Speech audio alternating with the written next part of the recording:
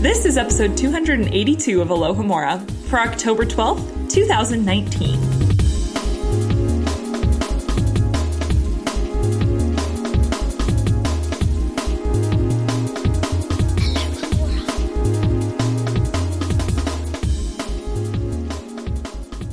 Welcome to another episode of Alohomora, MuggleNet.com's in-depth exploration of the Harry Potter series.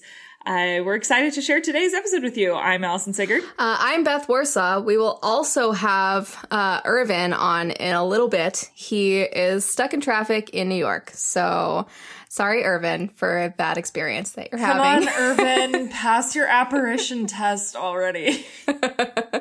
So hopefully we'll have him in a little bit. In the meantime, and also for the rest of the episode, we have Mike Schubert here with us. And many of our listeners will probably already know who you are, but would you like to introduce yourself, Mike? Yes. Hello. Hi. I'm Mike Schubert. I make the Potterless podcast. I also took the subway today and I didn't get trapped on it. So I don't know what Irvin's doing, but he's probably taking one of the bad trains. So I make the show Potterless, which I never read the Harry Potter books as a kid. So it documents me reading them and making my way through the series for the very first time as an adult. And each week I sit down with a different guest, every different level of Harry Potter fanatic, and just go through the series a couple chapters at a time. I very recently finished the books, which is why I'm now on this podcast and trying to, be a part of the bigger Harry Potter conversation, because now I'm a spoiler-free boy. So if you check out Potterless right now, I just did my first episode about the movies, and then I'll do the spin-off books and the theme parks, and I'll eat Bertie Bott's beans and watch a Harry Potter musical, the whole deal. And if you just search Potterless anywhere, it'll show up. So you're going to have some interesting insight on what we're talking about today, because our chapter is Goblet of Fire, chapter 34, which is Priori Incantatem, which is a short but a meaty chapter. Yeah. And the title is Latin. Yes. Yeah. It's Latin for the song from before, which I know because I took Latin for 3 years in high school. Oh, wow. Wonderful. Well, that's very applicable to the purpose of this phenomenon, which I have to say, this chapter title is very helpful for me. Usually I'm really bad at identifying a chapter by its title, and this one makes it really easy. So thank you. Except for this, the title has no explanation in the chapter. It's just there, and we don't find out what it means for 3 more chapters. The chapter titles are always so interesting because they either are incredibly obvious, like the Quidditch World Cup, or they are incredibly vague, like Priori Incantatem, or there's something incredibly minor, and sometimes even they're named one thing to make you think like they are something else. Like I remember in one of the books, the chapter where you first learn about I don't think it's when you first learn about Spew, but it's called the House Elf Liberation Front. Yes. And that's just a joke that Ron makes towards Hermione. So there's the chapter titles are like podcast titles where they're very not helpful, but they're funny sometimes. So I love that's awesome. And listeners, if you want to listen to us talk about this the first time we went through the books, that's all the way back in episode 72. 72. March of 2014. How many decades ago was that? 5.5 years ago. What? And the episode is called Pope Potter. Which makes a lot of sense, and we all definitely know what the title means. Yeah, obviously. Yeah, I have the same problem with the Alohomora episodes. I cannot go back and find things based on what they're called. I can't either. And before we get started, we just want to remind you that this episode is sponsored by Manitota, and it is their second time sponsoring on Patreon. Yay! Yay! Thank you. Claps. You listeners, remember you can become a sponsor for as little as $1 a month, and we continue to release exclusive tidbits for sponsors. Visit patreon.com/Alohomora to find out more. Hello, Alohomora listeners. This is Patrick, the editor, and I wanted to apparate in real quick to tell you that Irvin wanted to do the shout-out Maxima so bad, he asked Allison and Beth to wait until he got there. So these next 2 segments are going to have Irvin in them, even though he wasn't technically here yet at this point. I think there was some sort of a mention of a time turner, and anyway, you guys get to hear about some very pleasant-smelling Death Eater dancers, so make sure you stay tuned for that. Anyway, I just wanted to let you guys know what was going on. Thank you very much, and I'm out of here. And now it's time for our shout-out Maxima for episode 280, discussing Chapter 9 of Sorcerer's Stone. And our shout-out Maxima actually goes to our guest host, Ashley, who had yet more great points in the comments. Or you might know her in the comments as So. Ashley said, in regards to Hermione's disinterest in befriending the fat lady, despite making more of an effort with Phineas later, one thing I meant to say is that it could possibly be because Phineas is a principal. We know that the amount of personality a portrait has is greatly dependent on the amount of time and magic put into it, and therefore the Hogwarts headmasters have more personality than a regular portrait. We assume, because we've spent more time around her, that the fat lady is more of a headmaster-like portrait. However, I wouldn't be surprised if Hermione just saw her as a very advanced lock, rather than a person, as she is one of those characters who remains very one-dimensional even in later books. And then she also talks about the fact that when McGonagall does pass, her personality will always be around, preserved as a headmistress portrait, and isn't that just wonderful to think about? That brings me so much joy. Right, we just need Minerva McGonagall around forever. But yeah, so then that started a good conversation about Hermione's attitude towards portraits in general and why she seems to hold Phineas Nigellus in higher regard than the Fat Lady. Griffin Prefect and Spinner's End contributed very good comments to the conversation. Including, I think Spinner's End said that, I definitely don't think Hermione would have talked to the portrait of Phineas Nigellus if she'd had any other choice. He was a source of information for her, that was all. The Fat Lady didn't really have any information Hermione would have needed. And I agree with everything up until that last sentence.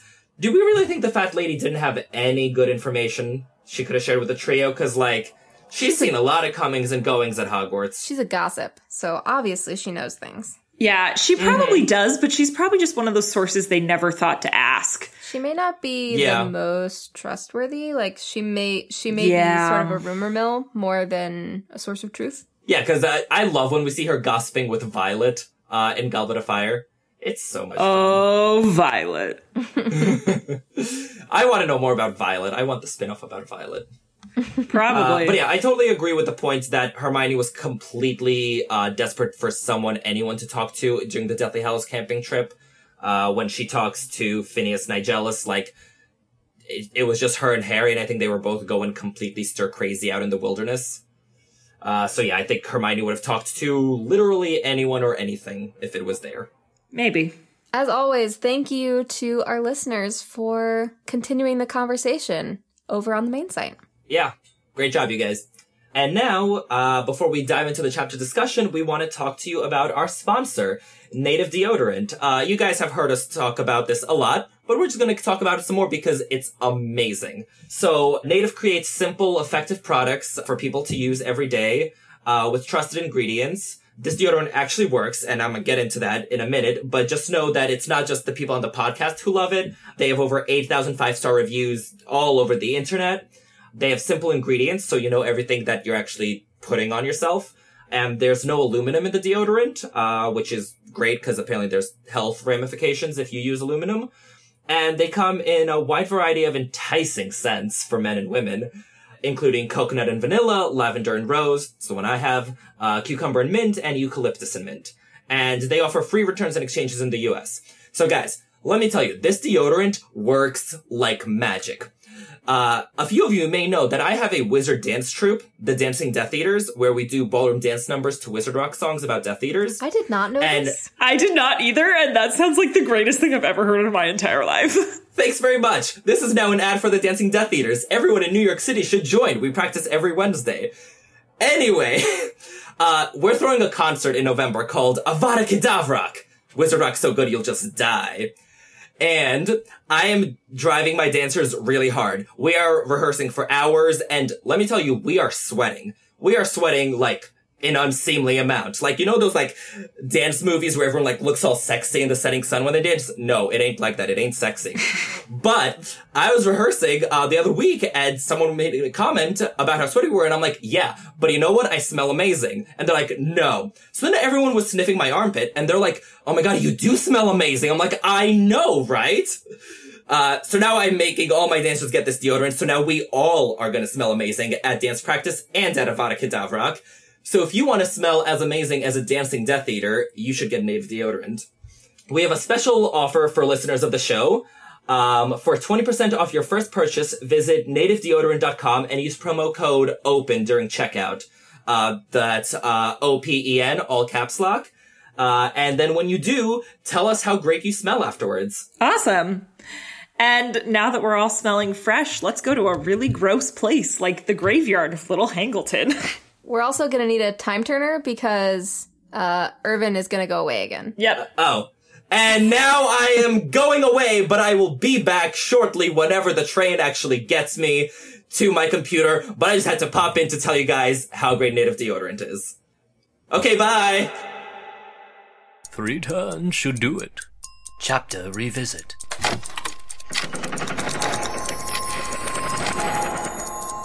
Goblet of Fire. Chapter 34. Expelliarmus. Maiori Incantatum. And with that, we will jump into our chapter for this week. So our summary. Having just watched his greatest enemy be resurrected, a traumatized and injured Harry prepares to fight for his life in the graveyard of Little Hangleton. For the first and last time, he doubts the power of expelliarmus, but the simplest of spells works. A strange magical phenomenon that we are not told the name of at this time occurs, and the twin cores connect. The remnants of Voldemort's last victims appear to give Harry strength and direction, and causing one of the most infamous writing mistakes of all time. Bolstered by this, Harry escapes Voldemort and, honoring Cedric's last request, returns to Hogwarts. This is a very action-packed chapter, and I had kind of forgotten that. Yeah, it's intense. And it goes by fast. Right. I was flabbergasted because I remember getting the email and it was like, read the chapter. And I was like, read the chapter. And then I was like, oh, wait, this chapter is so short. Like, it was shocking. And things are just happening. I mean, nonstop. And it's like, it starts in the middle of everything. I mean, like, Right. Harry's already been in the graveyard for a significant amount of time at this point. Like, It starts in the middle of action and ends in the middle of action. yeah. Right. It's just right there in the middle. That was the thing that I forgot just because, as you mentioned, it's hard to remember exactly by the chapter title. Oh, this is exactly where it starts. Because I imagined it being the whole thing of grab the port. Like, I thought it was going to start with grab the port key. But Right. when I started reading it, it was like Wormtail with the silver hand. I was like, oh, he's already got it. Wow. Okay, cool. It's almost like Joe wanted to tell us, like, this is important. What is happening here in this chapter is important, and it doesn't go with the other things. It needs to stand out. It's like a commercial break in an episode of Game of Thrones or something like that, where it's not so big that you can wait in between episodes, but you want some sort of, hey, before we get into this, take a second to collect your thoughts and watch this Hulu ad. It's also interesting, too, I think, because it's critical to everything. I mean, it truly is like a climactic moment. Everything has led up to this through the past 4 books, and everything is going to revolve around this from now on. You know, I mean, this is the moment where Harry ruins the plan, Voldemort's plan. Right. And he's going to go back and he's going to set everything up for everything he's going to have to do for the next 3 years.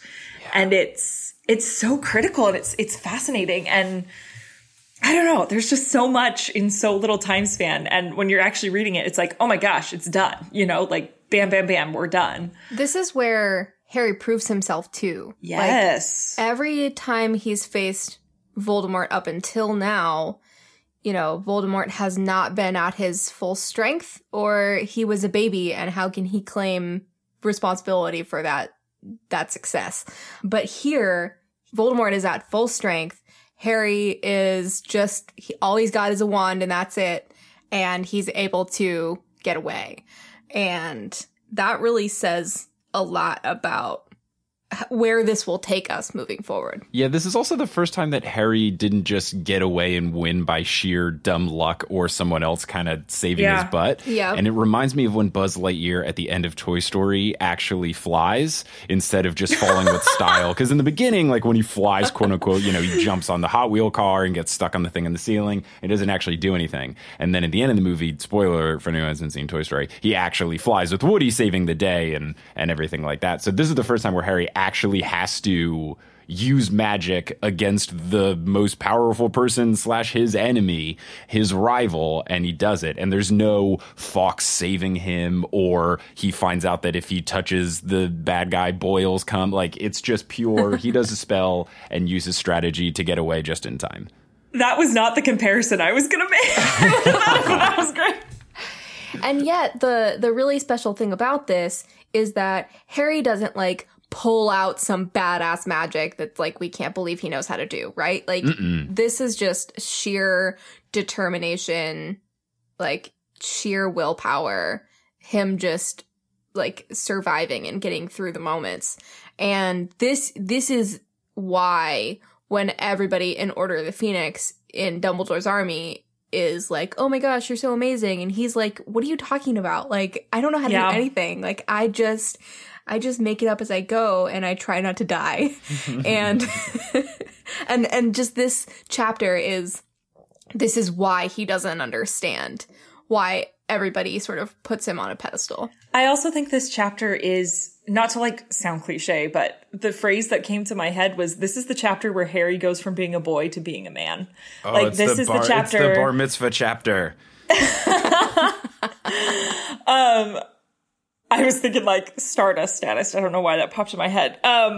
Because I think she focuses so long on this chapter on Harry making the decision. I mean, she has like paragraphs where she's talking about Harry decided he was not going to like die he was not going to die laying down like this. He was not going to die not fighting. He was going to fight and he was going to die, and that was it, you know? And I think it's a fascinating preview of what's to come, where at the end, I saw a lot of echoing of Deathly Hallows here, where at the end of Deathly Hallows, he knows he has to die and he has to accept that death.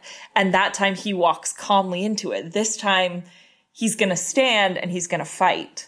He's not quite to the point where he can walk calmly to it, but he's at the point where he can stand and he can fight. But we're getting ahead of ourselves. Yeah, there's a lot of things I want to say, but I'm looking at the document and I'm like, I should not say it until we get to discussion bullet point number 4, where it is outlined. So let's go through some of these points. So like we said, we start this chapter with a visit from our old rat.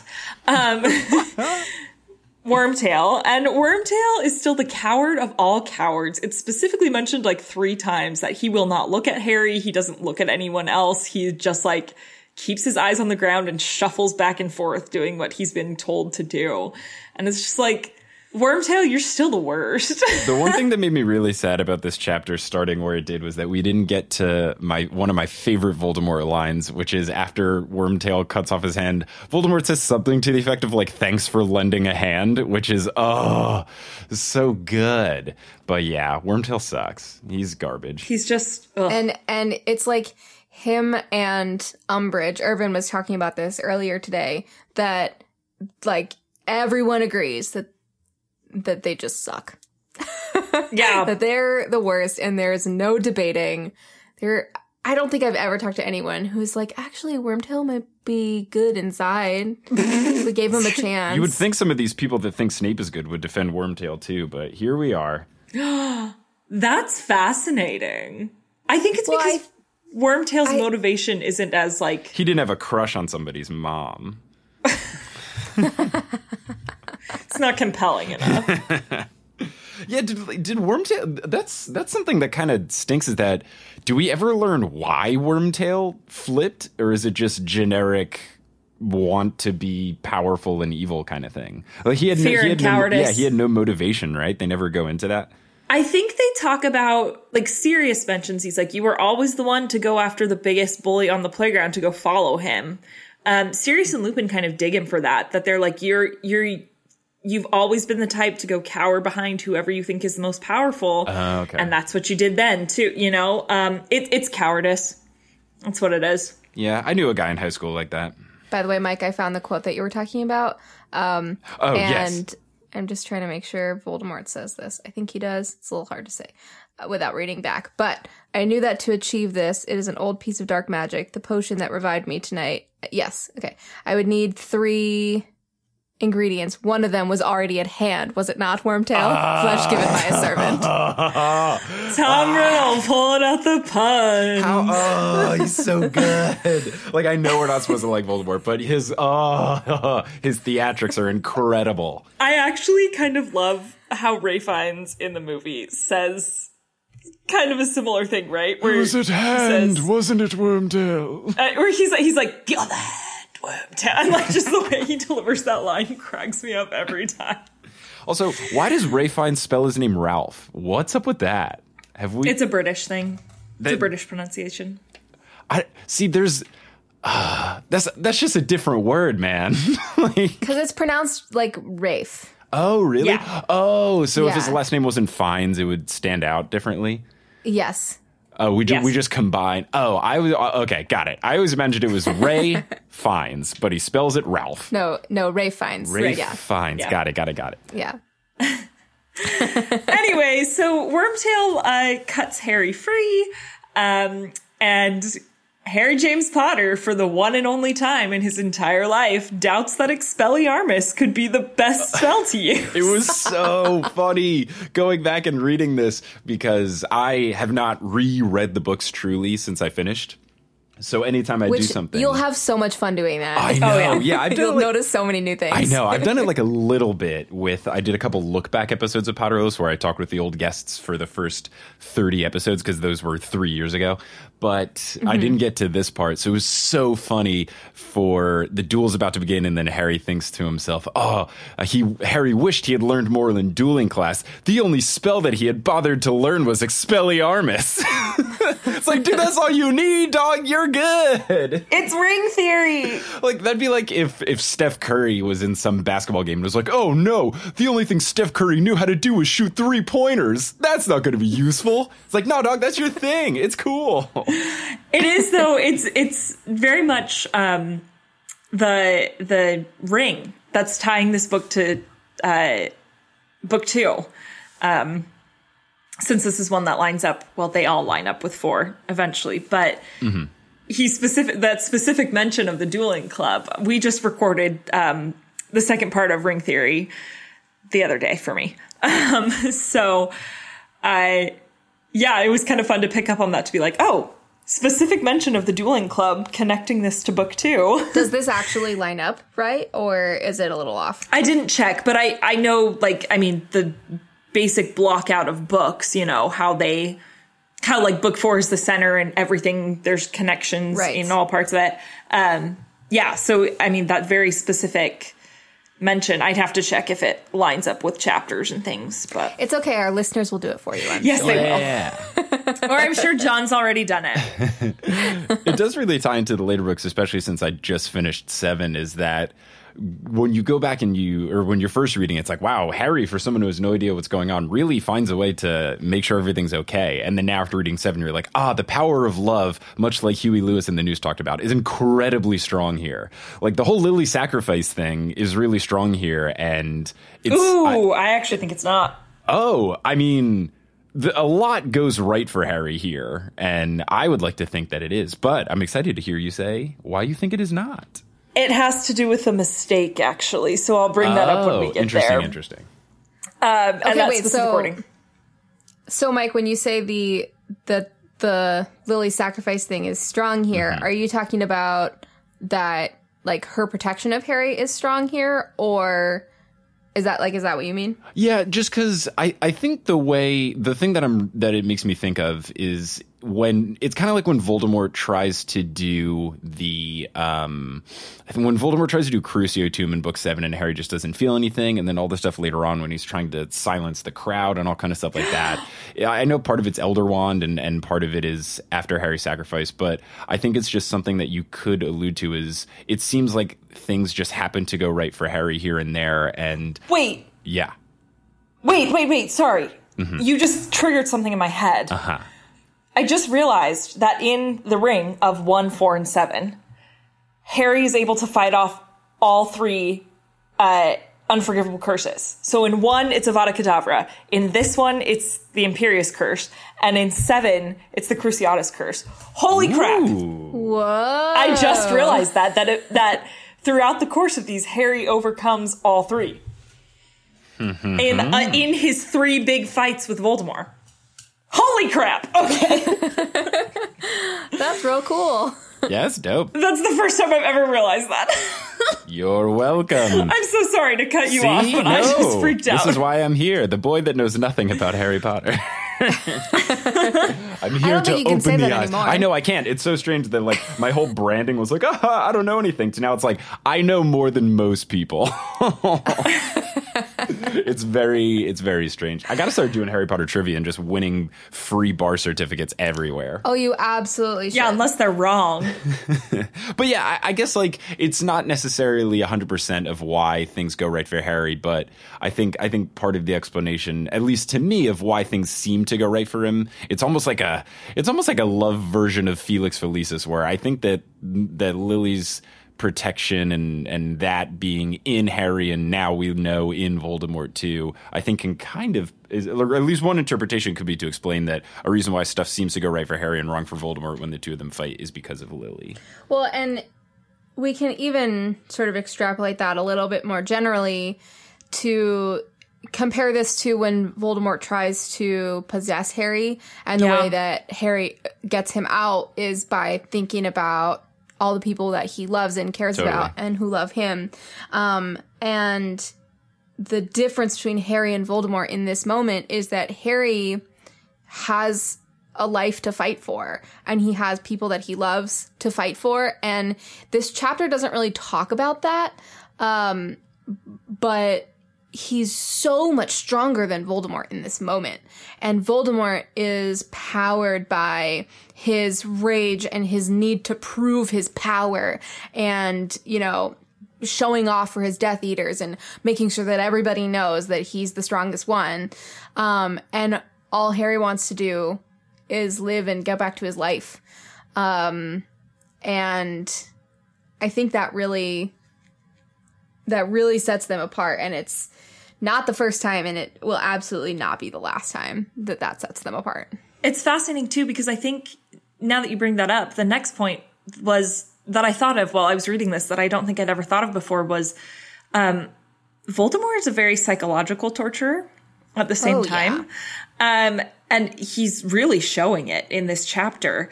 But it kind of backfires on him because it completely backfires on him. Yeah, because he invokes.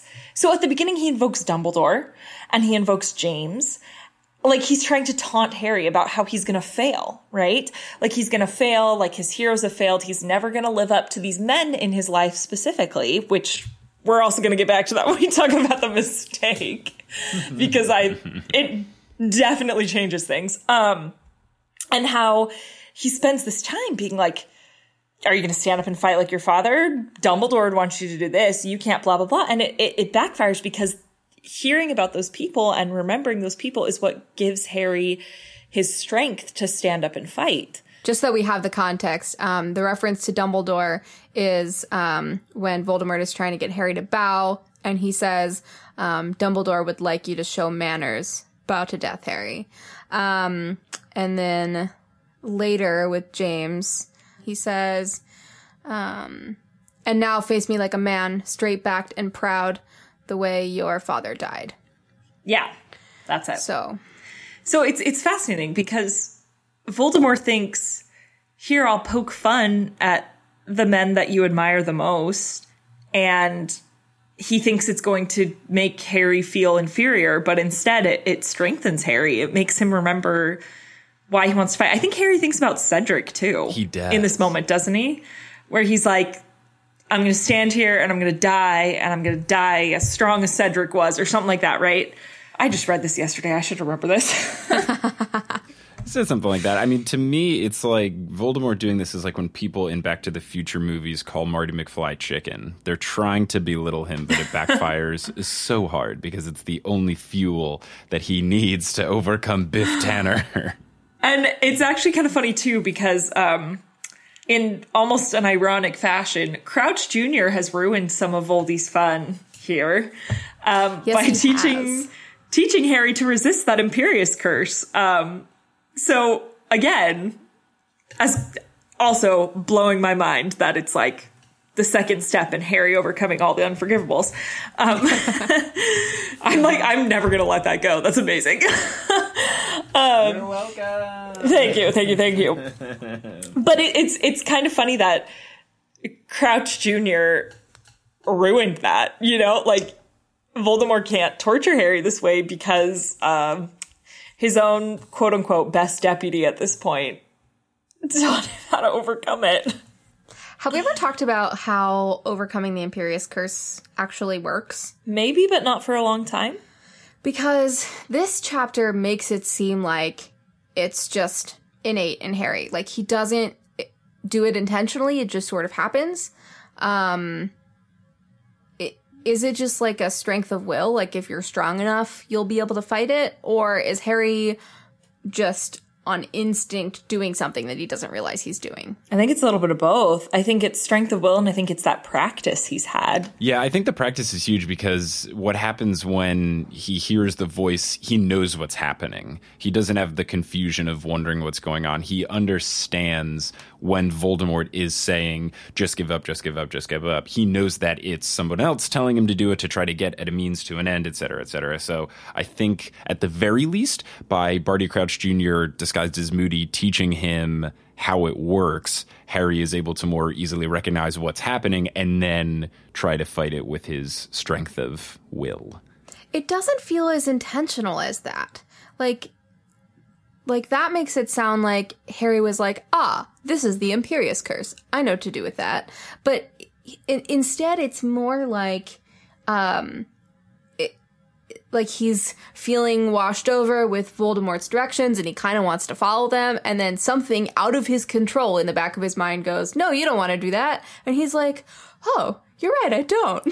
I think it's a reflex. Like I said, I think he went through it so many times. Because remember, it specifically mentions that Moody put him through it over and over and over again until he could finally completely throw it off because he showed that aptitude during that lesson. So I think it's almost a reflex in the back of Harry's mind where like his mind just knows someone's trying to attack you like this. We throw it off, right? We say no. We cancel that. I think it's a reflex. Okay, so one of my favorite things about this chapter is that Voldemort could totally have just killed Harry right at the beginning of this chapter, if not before. He had so many opportunities to kill Harry. Harry is defenseless. Even just the act of killing Harry would have shown his strength to the Death Eaters that were there with him. But instead, he has to like put on this whole show, and Irvin was calling it Tony Award winning, which I think is hilarious. Tonys, JK will be rolling in them. Everyone, please go listen to Pigeons. It's a really good song. But yeah, like he had so many opportunities, and instead he's just playing with his food. And then Harry gets away, and he's like, what?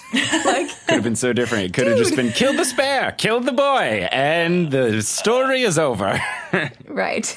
Well, I think it's Voldemort's arrogance, you know? Like, he's so assured that he can kill Harry that he's like, I'll get there eventually. Let's have some fun first. I'm, stretching my muscles. Like, Harry's 14? Like, I don't blame Voldemort for thinking this.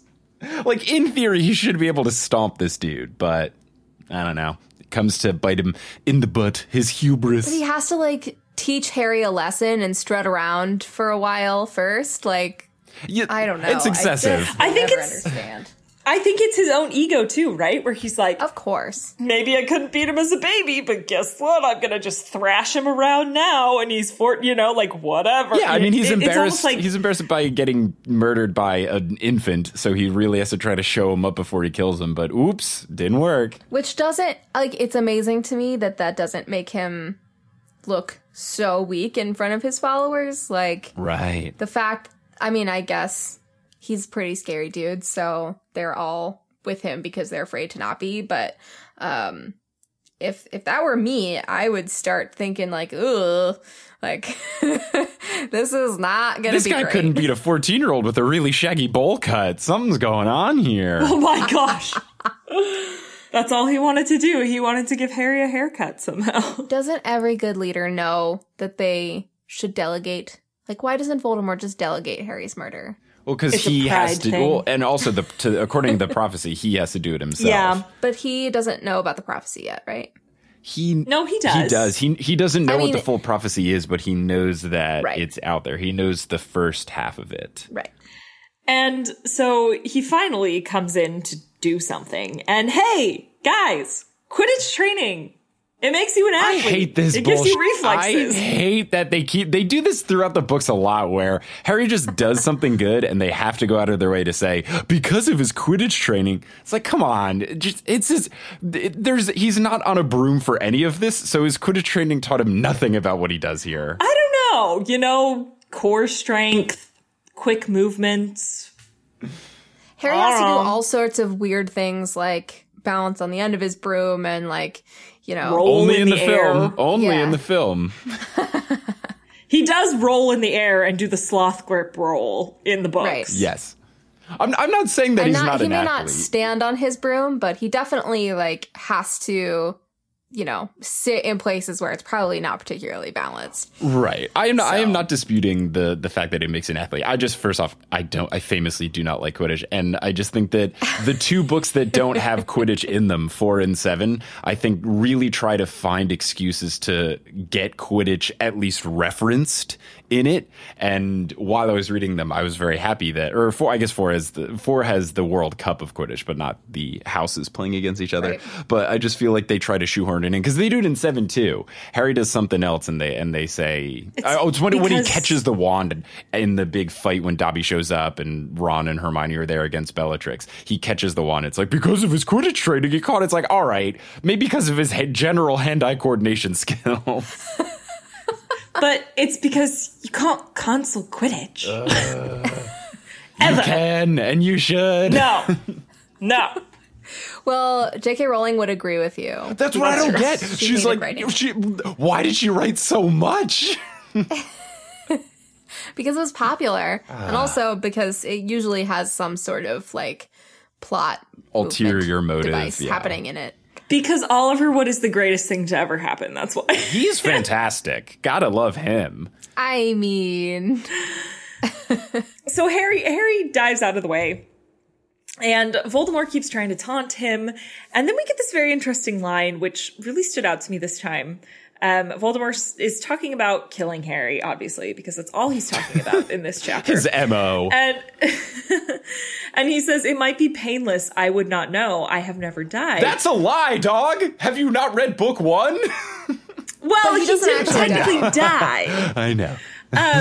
And that's usually what people focus on. But what hit me this time was how it echoes the end of Deathly Hallows, where Harry asks Sirius if it hurts to die.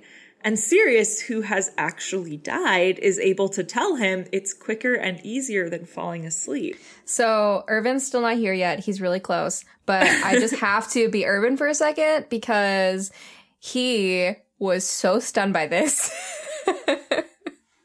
He was absolutely amazed by this. And I am too. But I just wanted to make sure he got in there. Yeah. He literally wrote in the doc, picks jaw up off the floor. Yeah. I had never caught it before either until reading it this time. And I was like, I think because I had circle theory, ring theory on my mind, because I just recorded that one. At the time of recording this, I recorded that like 2 days ago. And so I was thinking of all these things, and just that connection just clicked, and I was like, oh, holy crap. And it's just, Voldemort fears the pain he imagines in death, and he fears death, and he uses that fear to try and hurt others and make them fear, right? Well, I think he also assumes that everybody fears death the way that he does. Yeah, but then when Harry is actually ready to sacrifice himself, and he does ask the question, someone who cares about him and who has actually gone through that is able to reassure him. And I was just like, oh. Well, and that's really interesting to compare those two moments, because in this moment, Harry is willing to die because he kind of thinks that that's his only option, but he doesn't want to die. He's not ready to die. He is not willing to accept that fate for himself yet. And then when we get to Deathly Hallows, he knows that it is his only option. And there is no debate about that. And he's able to accept it calmly. And it's like such a different state of mind for Harry. And really the only difference is in one moment, he thinks that there's even the slightest hope for a way to get out. Whereas in the other, he knows that there is no way out. He has to. Which is interesting because this also ties back to the first book where Dumbledore tells him, to the well-organized mind, death is but the next great adventure. And there's just rings everywhere. They're just spinning in this chapter over and over. The other difference between this instance and the book 7 thing is that at book 7, he at least knows of or thinks of a greater purpose for his death. Like he knows that by dying, it's part of the bigger plan, and he knows that he's going to be saving people's lives and that there are lives at stake. And that's what helps him really come to accept it. It's that selflessness of not wanting other people to be in harm's way because of him. He intentionally gives them the love protection. Exactly. Yeah. And then in this one, he doesn't have any sort of goal in mind when this is happening. Literally, his only justification for not cowering is that he doesn't want to die playing hide and seek like a little baby. He wants to go out defiantly like his parents did. So it's purely just, I want to stand up to evil because I am inherently good and that's how I should do. It's how the people that I respect have treated it. And there's nothing more than that. So I think that explains why in 7, why he has that greater acceptance of it, because he knows that it fits into a bigger picture. It fits into Dumbledore's plan. It foils Voldemort's plan, et cetera, et cetera. Does this, however, because Harry has accepted death at this moment. Sure. Not quite as much as he will in Deathly Hallows, but does that acceptance help with the Priori Incantatem? Do you think? I don't know. I have so many questions about how Priori Incantatem works. Yeah, it's so confusing. Yeah, I don't know that Harry's intention has anything to do with the effectiveness of that particular magic of the spells matching and hitting the wands, etc. But I do think it helps his frame of mind to, if you're already like, he already thinks I am going to die, so he thinks, screw it, I'll just go out here and do my best. So because he's already accepted that he's not going to walk out of this alive, so he's just going to try to go out like a champ. But I don't know that he really has an effect on the Priori Incantatem. Also, I have no idea how that stuff works at all, so I am not the expert here to say, but I don't really think so. I feel like that's just a wand spell hitting magic thing. It's okay. That's what we do here on this podcast, is we're about to dive into how this magic works. Good. We talk about things with very little to back it up and just speculate wildly. Speculation, wild extrapolation from some interview Joe did 15 years ago, you know. I feel like there should be a bound book of things JK said in interviews. I know that the wiki, I guess, kind of does this, but in a recent episode of Potterless, I said something like, I wish that Neville and Luna got together and not Neville and Dean. And everyone on the internet was like, what are you talking about? She ends up with Rolf Scamander. And I was like, what book did you guys read? Because that wasn't anywhere in there. And then it was the Harry Potter lexicon is what you need to look at. It was in some interview she said where she was talking about Luna's future. Like, I'm sorry. But yeah, I feel like for my personal reference as Harry Potter podcast host, I would love a bound book of all the things she said so I can understand what is at least like Joe canon. Yeah, that would be super helpful. I almost said, wouldn't we all want that? But I actually know that that's not true. There are a lot of people who do not believe that the things that she says outside the 7 books are part of Harry Potter canon. I mean, I don't think they should count as much. I think for some things it's okay. You know, I have no problem with the Dumbledore being gay thing and just the delivery of it. I wish he had been more intentional about it. But it does make things seem less impactful if you don't actually put it in the text or the film or whatever, and you just say it, because then it comes down to talking a big game versus putting your money where your mouth is. She could say things in interviews all the time, but then it doesn't have as high as stakes. Hi! And Irvin arrived. All right, so we finally have Irvin here with us. So welcome, Irvin. Hello, listeners. Thank you for having me. We're glad you made it on the Muggle transportation. Yeah, I mean, Wizard transportation sounds awful, but then you just take the New York City subway and you're like, you know what, Food Network? Probably a better idea. I wonder if those have backups too. Oh gosh, probably. You'd get like 5 people stacked up in a chimney. That sounds terrible. Well, isn't that kind of what happens at the beginning of Goblet of Fire, where like everyone floos to the Dursleys, and they're like, ow, there's no room, ow. Well, part of that's because the Dursleys' fireplace is boarded up, but that's... Yeah. So they literally can't anyway, but now we're going. Yeah. So you know what, now when there's train traffic in New York, I'm just going to blame the Dursleys. Always a good idea. They deserve it for some reason, so. Yes, exactly. All right, so let's dive deep then into what this chapter is named after, which, by the way, is not mentioned in this chapter. It's not mentioned for like another 3 chapters. Like, what this actually is. It's a classic JK move. It's not mentioned until Dumbledore is like, that sounds like Priory Incantatem. And everyone's like, say what? And then there's no explanation. In those moments, it always makes me want the books to break the 4th wall. So it's been 4 chapters, and Dumbledore says, oh, that sounds like Priory Incantatem. You know, from 4 chapters ago. Just do like an office stare at camera. Yeah. Harry just like looks at the camera. Yeah. If they ever do make a TV series out of HP, they should definitely do it that way. Oh, man. Just like confessionals to the camera, and Hermione would be like, and then I saved their ass again, but does anyone thank me? No. Dumbledore, it's just a cut straight to Dumbledore, and I lied. And then it cuts back away.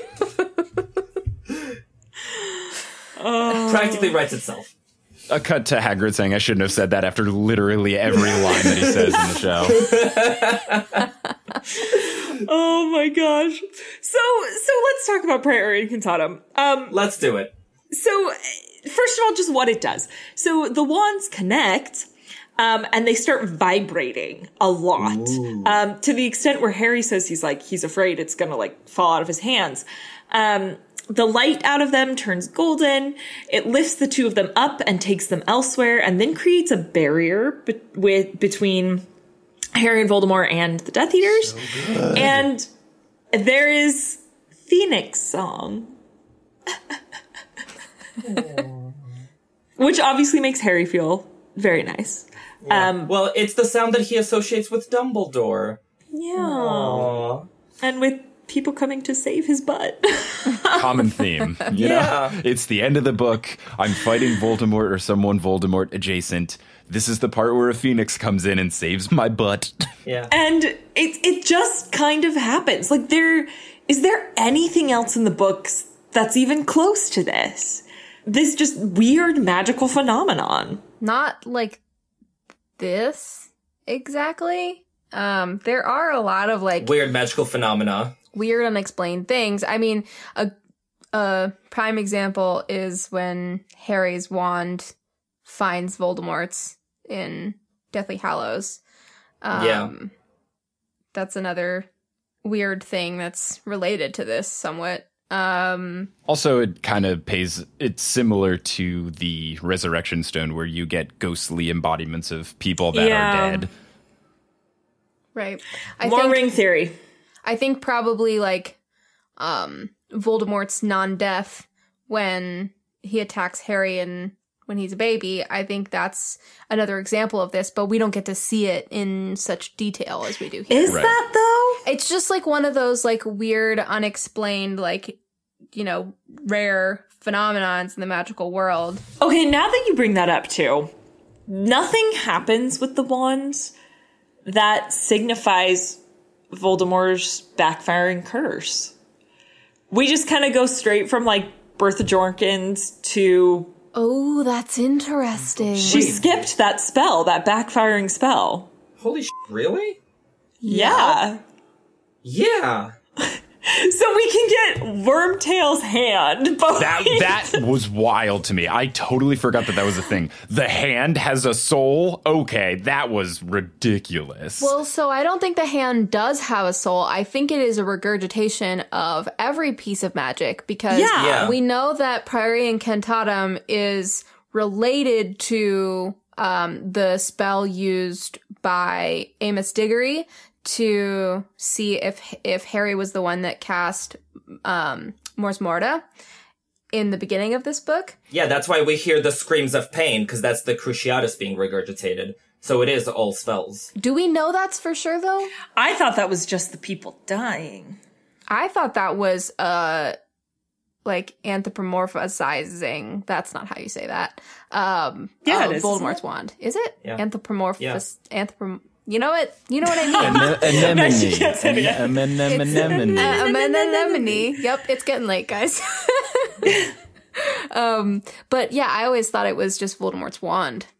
Oh, yeah. See, I always understood it as just regurgitating all the spells because the screams are the Cruciatus, the hand is making Wormtail's hand, more Cruciatus, and then the killing curse victims. But it still doesn't explain where's the backfired curse. What would the backfired curse be? Would it, like, how would that manifest itself? As Voldemort dying? I don't know. I guess I always just assumed it was part of the James Lily thing, but... Let's think for a moment about a situation where this phenomenon occurs, but no deaths have happened. Like, would anything happen? Would it regurgitate? It would be so funny if it was like, this is the time that... say it's Moody versus someone. It's like, oh yeah, that's the time Moody said Accio keys because they couldn't find them. There's the time Moody sliced bread. That's the point of it, though, is it tells you the last spell that a wand performed. Yeah. So it should hit all of them. Dang it. We found another mistake in this chapter. Dang it. Well, how many spells does he copy. actually do? Because he dies and then this is his first time being back. I guess the thing is, how do we know what other spells Voldemort actually did with his wand? Like, could it be that stuff wasn't left out other than the rebounding one like you already identified? It's possible. So the rebounding one would look like Voldemort's body, right? Because it destroyed his body. Or something. Because it bounced off Harry. So maybe there was just a shadow Voldemort and just he looked a lot like the real Voldemort and Harry just didn't see clearly. This is really going to bother me now. Well, I mean, it could be something about... Because it should technically, theoretically be the Horcrux being killed. Right? That part of his soul dying. That was in him. But the Horcrux wasn't created. Killed. No, sorry. I meant that part of his soul dying and being split. You're right. Right. Yeah. So was it just like they're already here? We don't need to show this. Like, well, maybe it did come out of the wand, but it was not like visually represented or something. I don't know. But someone said a second ago that like what happened to the other spells that Voldemort did with his wand, and I think it's totally plausible that he never used his wand in between those things, because I think everything else that he would have needed to do would have thought was beneath him. Yeah, would have been delegated. Sure. Guys, I have an idea. So Dumbledore says, you and he are connected by the curse that failed. Maybe because that Avada Kedavra meant for Harry technically counts as a failed spell. Maybe that's why we don't see it. Maybe we only see successful spells. But it was successful because it's what destroyed the piece of soul inside Voldemort's body. But it didn't destroy that piece of soul. But that's not its intent either. Yeah, I think it's the intent thing, because if the whole point of it is to show the past spells that you've done, it wouldn't show mistakes you've made, because then it would be I don't know, if you were trying to do the thing genuinely, like the way they did it for the wand that Winky was using, it could be like, oh, this is the time you tried to do Sectum Sempra, but you mispronounced it. And that's the time you said Liviosa, not Liviosa. Like, if you get into mistakes. And then you just see a buffalo on someone's chest for that one. But you're right, Irvin, I misspoke. So it didn't destroy his soul, it destroyed his body, but maybe that means it wasn't successful because Avada Kedavra has to kill the soul? Well, I don't know. From the caster's point of view, that's very unsuccessful if it rebounds and kills your own body. Here's an interesting thing. So right after Bertha Jorkins comes out and she says, "Don't let go now," she cried, and her voice echoed like Cedric's as though from very far away. "Don't let him get you, Harry. Don't How let does go." she know Harry's name? How does she know Okay, who we're Harry going to get to that. Hold on. Everyone knows Harry's name. We're getting there because I brought that up. Okay, good. Because that was so confusing. She and the other two shadowy figures began to pace around the inner walls of the Golden Web, while the Death Eaters flitted around the outside of it, and Voldemort's dead victims whispered as they circled the duelers, whispered words of encouragement to Harry, and hissed words Harry couldn't hear to Voldemort. Is that where it's coming in? Are the... What do we call these? Memories, ghosts, remnants? Shades? Okay. Shades is the term Dumbledore uses. Okay. Is that part of maybe they're recreating what he went through right after his soul and his body were ripped? Maybe that's part of what they do is maybe, I mean, I guess if he's in some sort of excruciating pain, maybe he's somehow connected to the dead too. I don't know. I'm way going out on a limb here. Maybe that's part of what's happening there? Is that's recreating that moment? I don't know. There's so much just left up to interpretation here. I'm really excited to read what our listeners think about how this works. Yeah. They're going to have so many smarter ideas. What was the line you said about they whispered things to Voldemort that Harry couldn't hear? Is that what you said? Yeah, yes. They're like circling They whispered words of encouragement to Harry and hissed words Harry couldn't hear to Voldemort. Okay, so it's funny that it says that they're circling. So I imagine they're circling, they're in a current, they can't really control it. So when they're passing Harry, they're like, "Yeah, Harry, you can do it." And then once again in front of Voldemort, it's like, "You suck, you're really bad at magic, your hair looks dumb, your nose is stupid." I didn't think they were like swept by anything. I felt like they were pacing. I've always imagined I also them thought they were pacing more than anything. You know, like they're similar thing to like the Resurrection Stone, where they're restless. They're not necessarily supposed to be there, but they know they have a job to do. Yeah. So they pace. Can we talk about the irony of them hissing words to Voldemort? Because it's a great word choice. It's wonderful diction. Wonderful. So. Do we have anything else to say about this?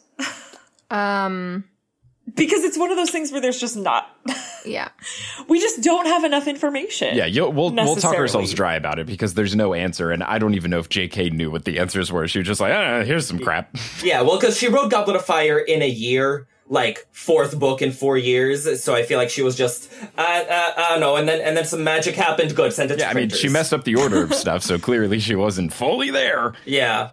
And that's why she's like, "No, book 5, you'll get book 5 when you get book 5. We did. It took 3 years. So Prior Incantatem, though, becomes important later on if we're doing circle theory again, because it's everywhere in this chapter, apparently.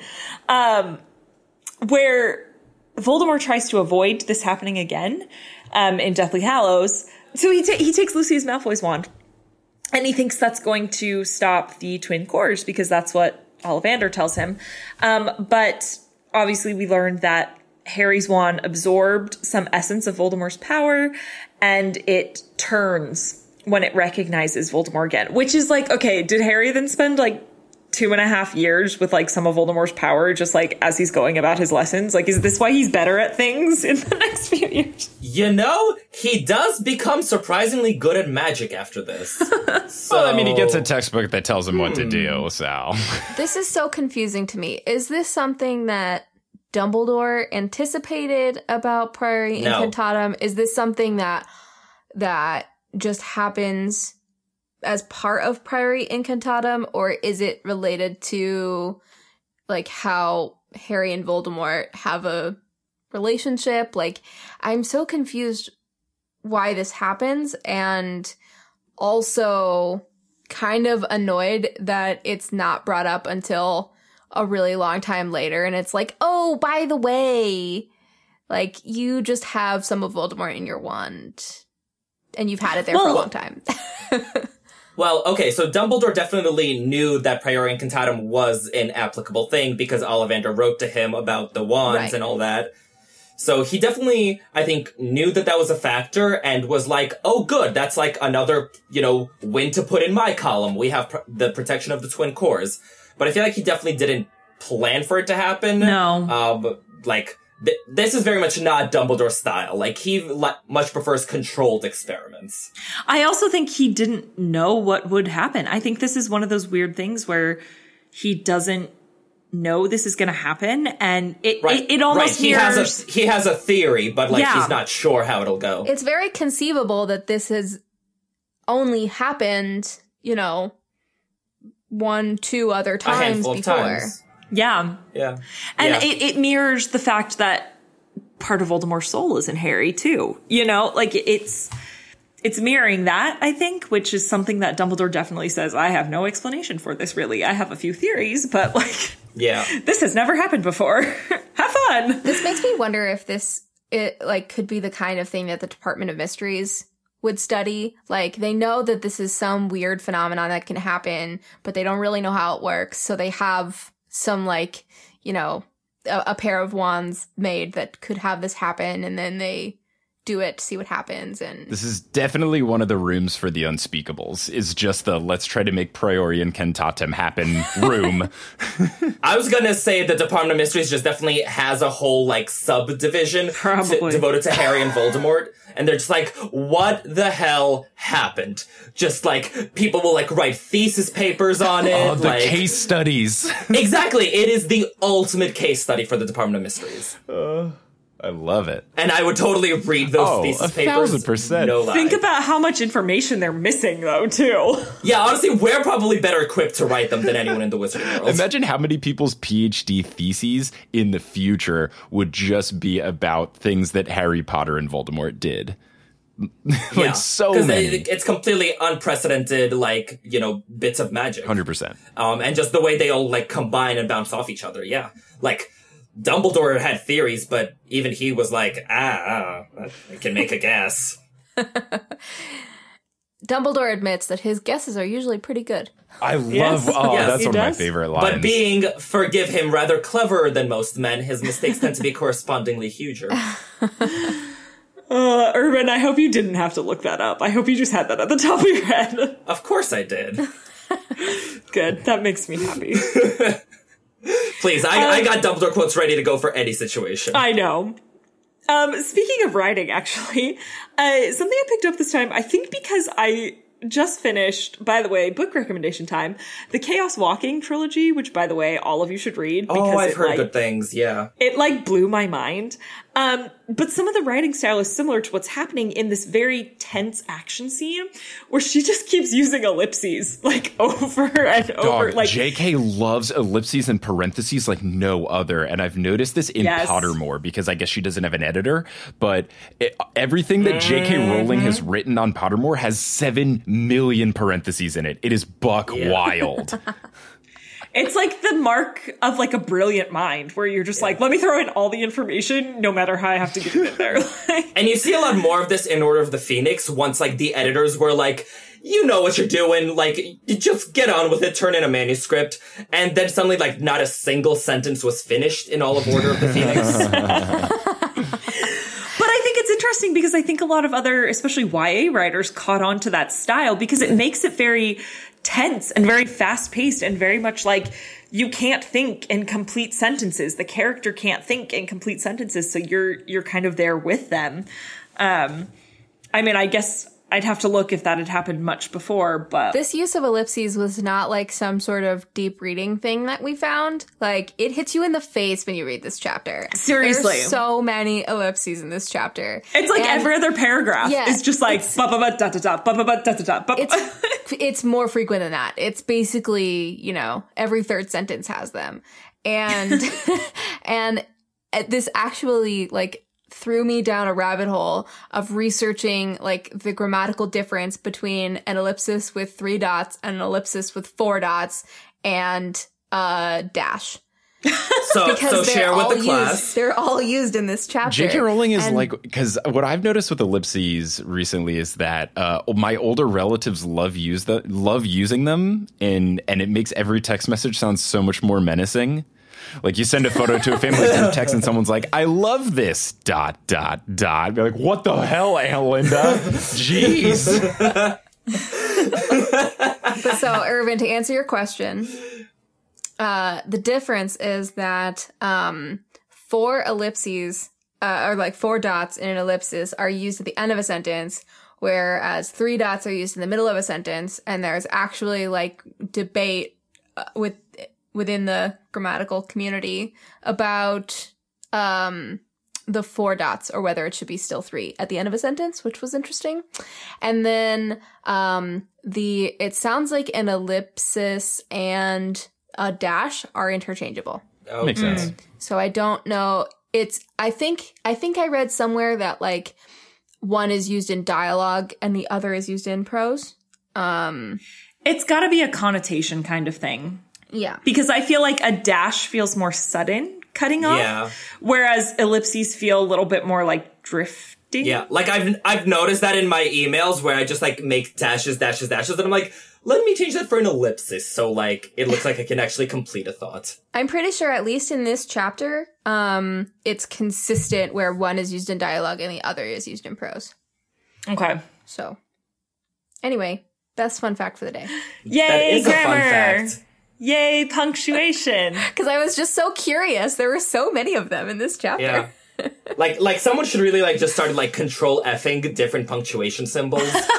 Honestly, if I had the book on PDF, I would have done that right now. So when I was in high school, I did a project, not on Harry Potter, but I did a composition project where we had to like analyze every sentence of a passage and then like every part of speech and like the way the punctuation was used and all this stuff, and then write up a paper about it. And so like comparing complex sentences versus simple sentences and nouns and verbs, and like we had to count every word a bunch of different ways, and it was a fun project. I think I did that in college. It was fun.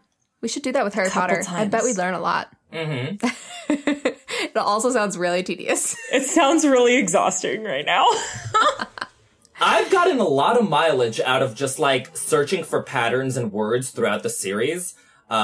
Like a couple months ago on the Malfoy episode, I talked a lot about the use of the word mudblood through the series and how that actually like reveals a lot to us about the characters if you just pay attention to that one word. So yeah, someone who has a lot of time should undertake this project. Yes. But speaking of, I guess things that don't have a lot of time. I just tried that segue and I don't like know. that. Sexy transition. Much like 2008, you really tried to make that segue happen, and it just didn't happen. Wow. it drove off a cliff just like the guy who made segways. Ooh, that was... And then he became a ghost, which is what we're going to talk about right there. I saved it. Wow. Listeners, this is what you get when we record late at night. And we're all tired. So let's talk about this because some interesting things happen here. So obviously Cedric appears first, and I'm just like, okay, I guess I didn't think when I was reading this that it's a similar thing to the Resurrection Stone, but I was like, how do they retain memories? How do they know Harry? Like, if they're just like echoes of spells, how do they do that? But I guess if it's more like the Resurrection Stone. Yeah, that makes sense to me. Except I don't think,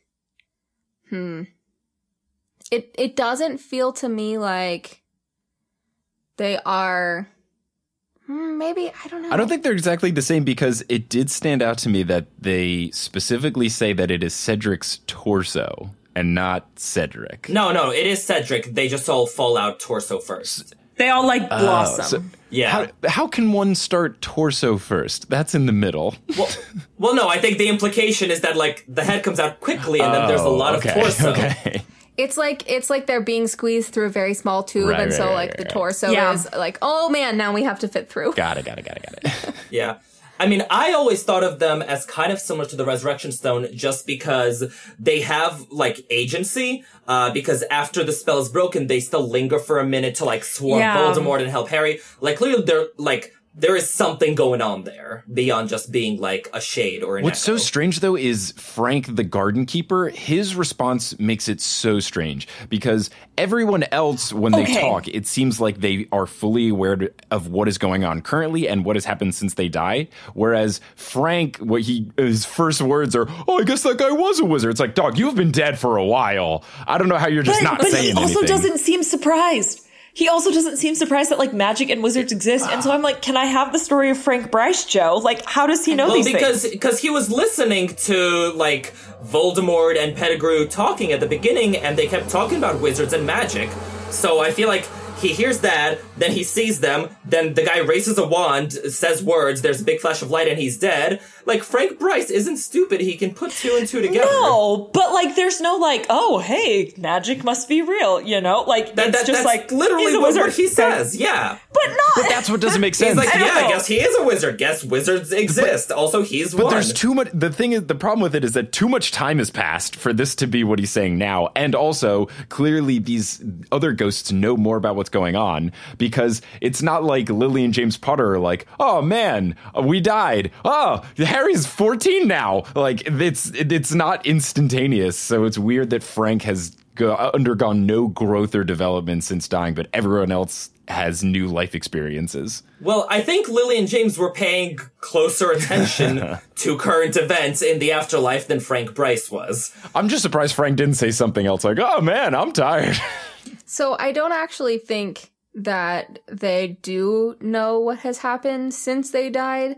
I think they just acclimate really quickly to the environment that they're in, because all Bertha says is, don't let go now. Don't let him go. Don't let him get you, Harry. Don't let go. So can we talk about Bertha too? Sure. Because, like, I forget Bertha is here. Me too. First of all. Rude. Like, I totally forgot. And then I was reading this and I was like, oh, Bertha Jorkins. That's right. She's dead. But, like, how does she know Harry? And why does he not freak out more that, like, this lady just knows him? Is he just, like, overwhelmed by weird stuff right now? Or he's famous. Everyone knows him. But he still is usually, like, uncomfortable and feels weird when people know him. Well, but, like, dude's distracted at the moment. Okay. This makes me feel like all of the you know, souls of people that are going to come out of the wand had sort of a little meeting before they all came out. It's like, hey, so Harry is fighting Voldemort right now, and we have to support him. So yeah, and break. Yeah, they totally had a powwow. Go team! Woo woo! The hand is like, what am I doing here, guys? How do I fit into the mix? And I'm just picturing, like, Marlene McKinnon, like, waiting for her turn, and she's like, I guess not. I guess you guys got this. Okay, cool. Like, I'll catch you next time. Poor Marlene McKinnon. Oh my god. Speaking of poor things. Oh, God. I'm doing a great job with transitions today, guys. You're doing great. I'm so proud. Let's dive into the thing that makes this chapter so famous, and that is the mistake. The, in all caps, the mistake. Yeah, the, like, double underlined, the mistake. Yeah, so I actually didn't know this had happened for a long time, funny story, because I read a first edition American edition for most of my life. So I didn't even know this was a thing for the longest time. And funny story too, when we start getting to our funny stories about this, but, I called my mom last night, because the ones I have at my apartment are, the British editions that I bought, and the ones, that I read growing up are still at my parents' house, in which my mom reminded me last night. She was like, these books are mine, not yours. I bought them. We actually had that conversation again last night. Anyway, I called her like 3 times because I was like, I need to compare the text, and it significantly changes everything. Oh, 100%. Yeah. Okay. Well, we can just talk about it. So here's the original text, readers, if you've never heard it. This is just the selection that mostly got changed. And Harry knew when he saw it who it would be. He knew as though he had expected it from the moment when Cedric had appeared from the wand. Knew because the man appearing was the one he'd thought of more than any other tonight. The smoky shadow of a tall man with untidy hair fell to the ground as Bertha had done, straightened up and looked at him. And Harry, his arms shaking madly now, looked back into the ghostly face of his father. "Your mother's coming," he said quietly. "She wants to see you. It will be all right. Hold on." And she came, first her head, then her body. A young woman with long hair, the smoky, shadowy form of Lily Potter, blossomed from the end of Voldemort's wand, fell to the ground, and straightened like her husband. She walked close to Harry, looking down at him, and she spoke in the same distant, echoing voice as the others, but quietly, so that Voldemort, his face now livid with fear as his victims prowled around him, could not hear. So I have the what it was changed to, if you want me to read that. Go for it, yeah. Okay. So this is what is published more recently. Oh, wait, my Kindle's the original one. I have it both my Kindle and my book. Here, I have both. I can do it. Go for it. Because I have the first edition and the paperback. And now another head was emerging from the tip of Voldemort's wand, and Harry knew when he saw it who it would be. He knew as though he had expected it from the moment when Cedric had appeared from the wand. Knew because the woman was the one he'd thought of more than any other tonight. The smoky shadow of a young woman with long hair fell to the ground as Bertha had done, straightened up and looked at him. And Harry, his arms shaking madly now, looked back into the ghostly face of his mother. "Your father's coming," she said quietly. "Hold on for your father. It will be all right. Hold on."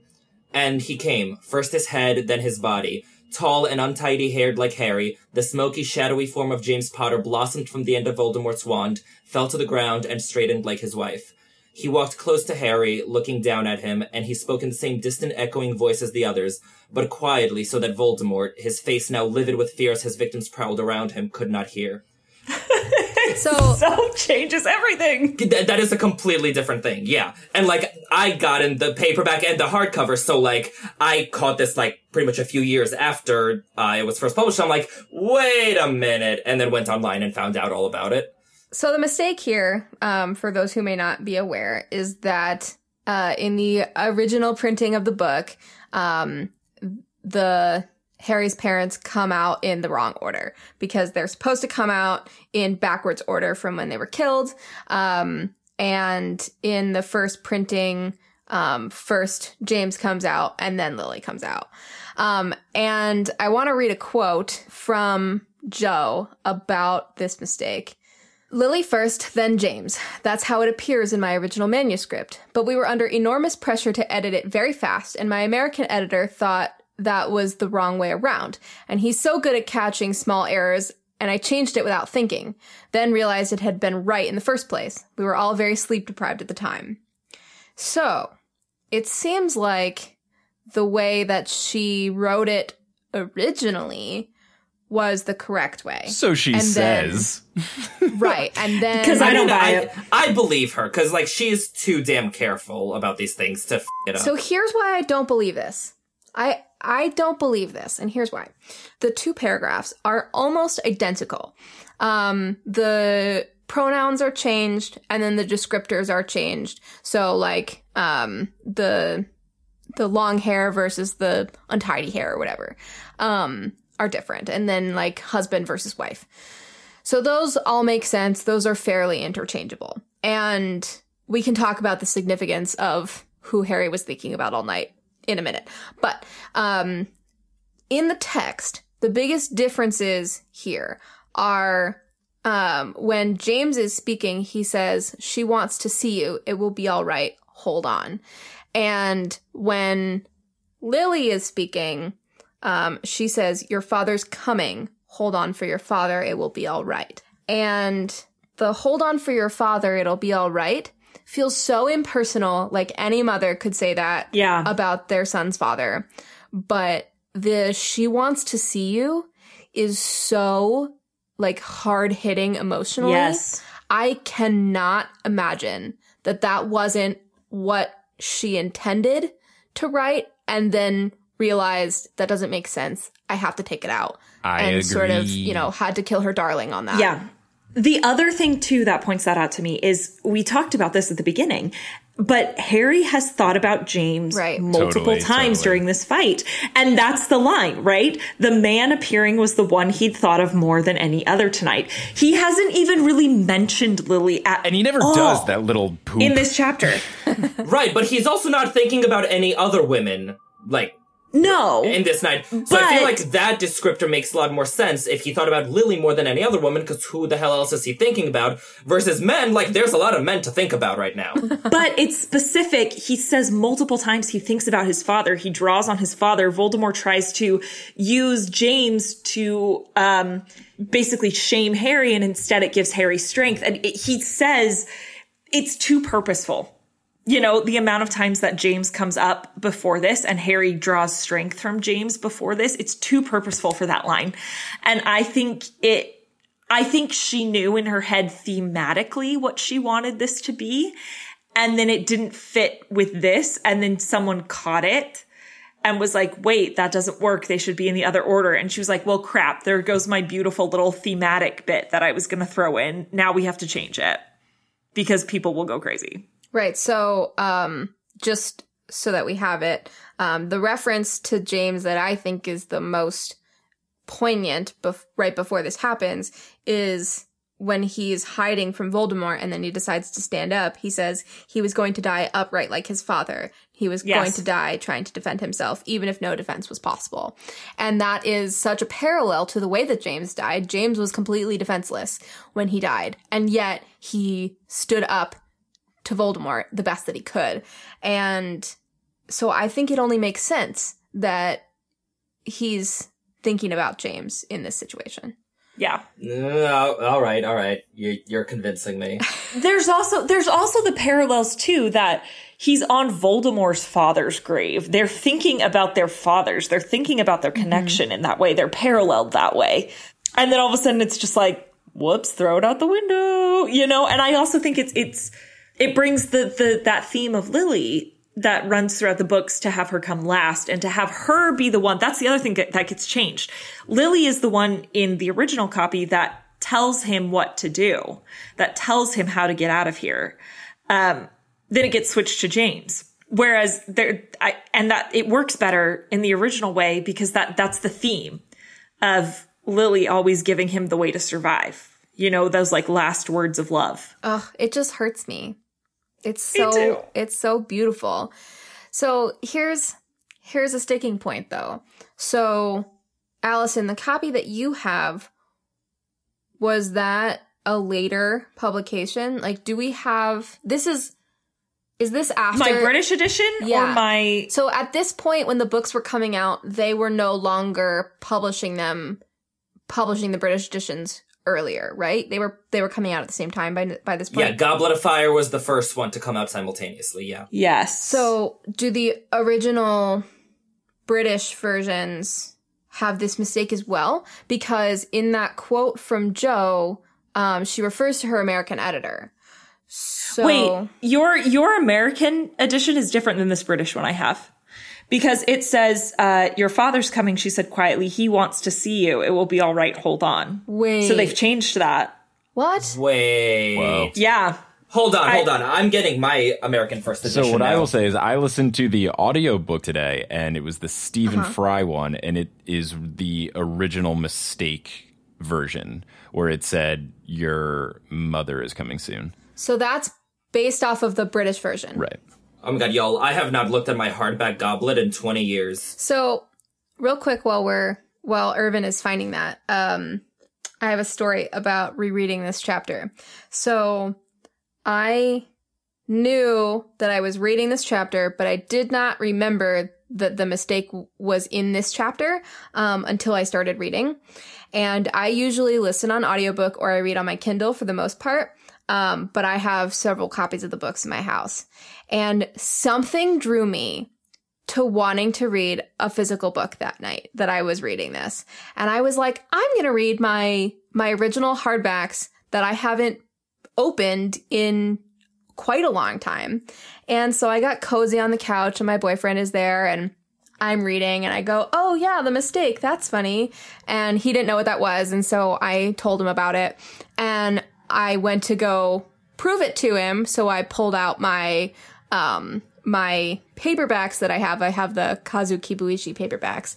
And so I was able to like compare them.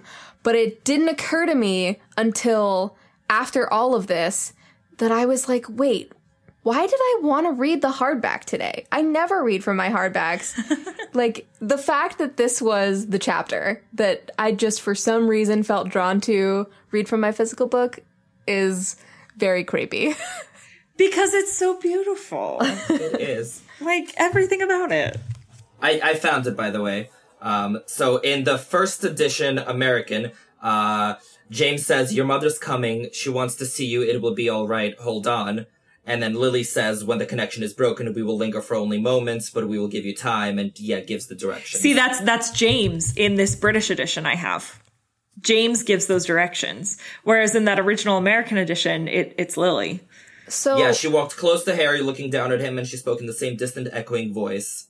Yeah, it's Lily giving the instructions in the American one. Okay, so the paperbacks that I have are the Kazu Kibuishi ones. Those are the 15th anniversary. So those are published significantly later. Yes. Did they change it again? I don't know. When did my paperbacks come out? Okay, but now I'm curious, what's it going to be in the illustrated edition? Listeners, if you didn't know, the illustrated edition of Goblet of Fire will come out just before this episode is released. So I guess if you're banging your head asking why we're not talking about whatever showed up in the illustrated edition, that's why. But now I'm curious. I wonder where they're going to go, because if Jim Kay illustrates this scene, how is he going to illustrate this scene? Maybe he'll illustrate it when, like, all five are there. So just, like, you know. Right. So he doesn't have to deal with no it. awkward questions. So here's a question. Do we think fixing the mistake was the right thing to do? Yes. I don't know. Well, because just these books are so, like, tightly plotted and so well done. And, like, this is the mistake. So I feel like you just have to fix the mistake to just let people continue theorizing and enjoying the books the way we do. And, like, it sucks to lose a bit of thematic relevance, but I feel like it still pretty much works. Yeah, I think it's important to get it technically correct, just because I think that I feel like if you're trying to avoid someone actualing something, you would rather make sure that things logistically make sense than the whole intention of like, oh, but Harry never thinks about his mom. Like, I think it's more important to get the factual workings of it right. I think the real problem is JK kind of writing herself into a hole that it has to happen in reverse order. Because if it was just some vague order where they all kind of happen at once, then you can still write it in the way you wanted to and not have to adhere to a strict rule. I just think she's a human being and made a mistake, and here we are. Yeah. And Absolutely. as we've seen with Crimes of Grindelwald, like, honoring the spirit of something when it doesn't make technical sense does not leave anyone happy. Minerva McGonagall. That's what I didn't get. Everyone's like, oh my God, McGonagall's not in this movie. It's like, why are we complaining about more McGonagall? What is going on? What has gone wrong because in the it's world? wrong. Because she shouldn't be born at that point. So that's the part thing of is problem. like, even if you do something objectively amazing by giving us more of the best character in the whole dang series, people are going to freak out if it doesn't make sense logistically. Yeah. So yes, I think correcting it makes sense. Mm-hmm. Here's my thing though. It feels like a lazy fix then. I feel like Fair. it could have been rewritten to logistically make sense, but keep that thematic beauty. Yeah. But it feels like it was just someone caught the error. People started catching on, and they were like, "We have to fix this quick, so we're just gonna mix the pronouns and the names." Control you know? F James And replace with Lily. Yeah, yeah, and it feels lazy. Where I'm like, come on, it's like one paragraph. We could have done a little revision here, so it would have been nice. But okay, to play devil's advocate on that one, she has been loath to mess with the Harry Potter text in any way. That's true. Since publishing it. Because, like, she said in many interviews that, like, she wishes she could go back and edit Order of the Phoenix because it could have done with some editing. Like, I'm sure there are a million things she wishes she could fix. Mark Evans, hello.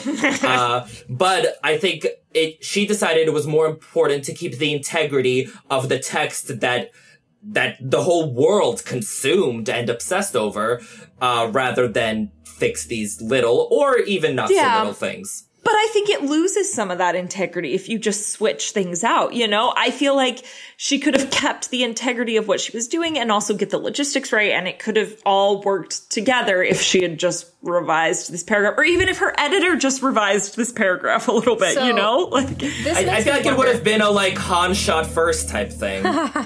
So this makes me wonder, we know that one of the reasons why she, after this book, said, like, no more deadlines, I write at my own pace, is that, like, throughout this book, she had to basically rewrite the whole thing to put Rita Skeeter in place of the Weasley cousin that she originally wrote. What? I've never heard about this. Okay, all right. I'll do it on my own time. You've never heard of, what's her name, Mafalda? Right. No, because you may not be the only one that doesn't know. Okay.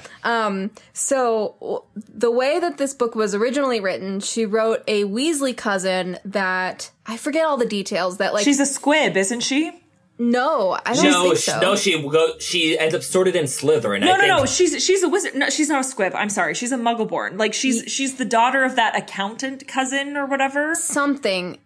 There's some weirdness with this Weasley cousin. Her name was Mafalda, I think. Yeah. And she knew a lot of things. And she was like a plot movement device, revealing a lot of information to Harry.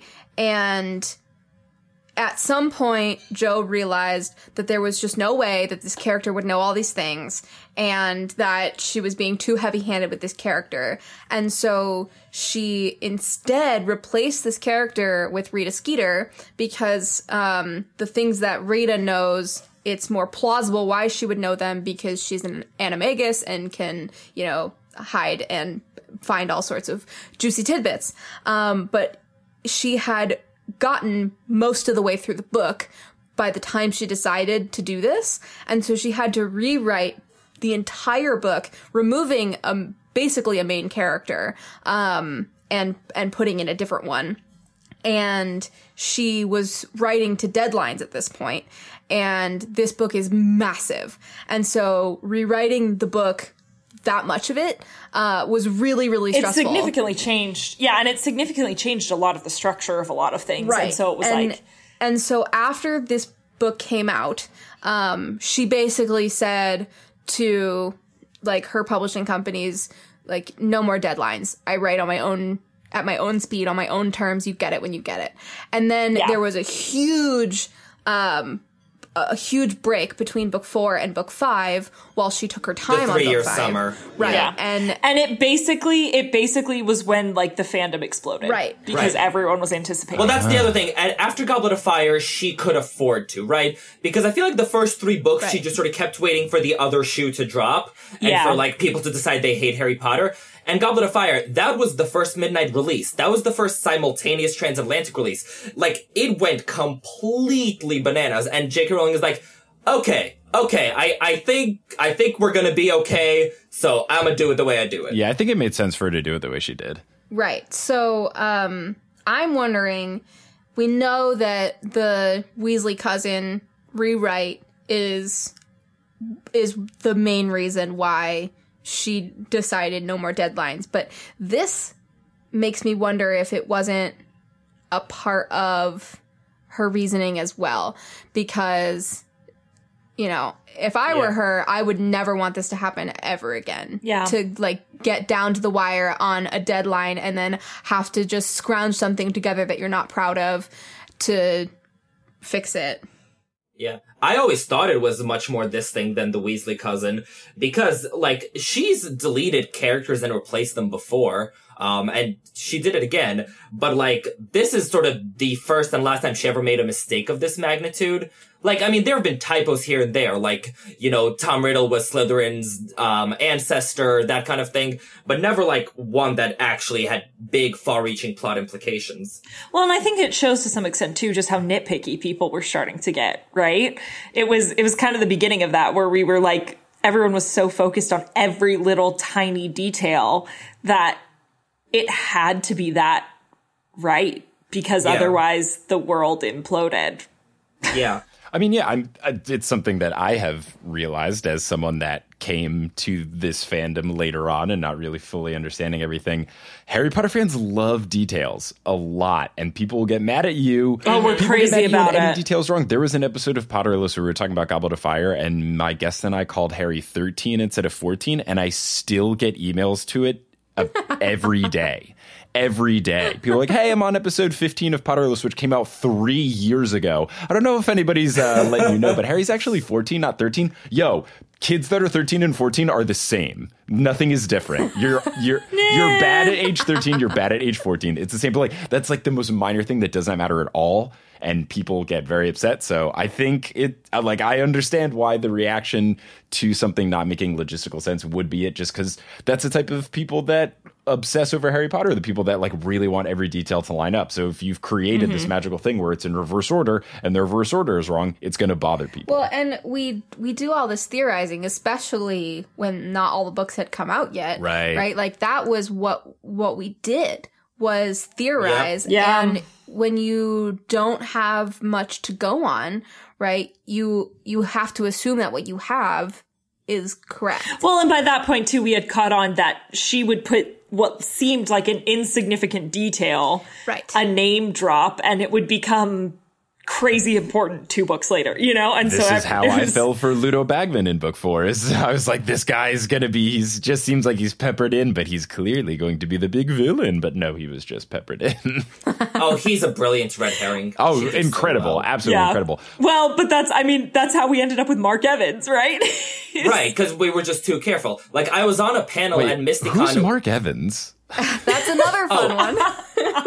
Mark Evans is a kid Dudley beats up at the beginning of Order of the Phoenix with the same last name as Lily. And that was just... And so everyone freaked out. Everyone freaked out. And they were like, Mark Evans is related to Lily somehow. So How? Why? Right. He was the answer to everything. That's so funny. Joe had to put it on her website, right? Where she was like, yeah. Mark Yeah, Evans did is a not whole related thing. to Lily. I just was dumb and forgot that that's her name. That's She's like, I'm going into hilarious. hiding. Like, my kids are packed. I've put on a fake mustache. Oh, that's so funny.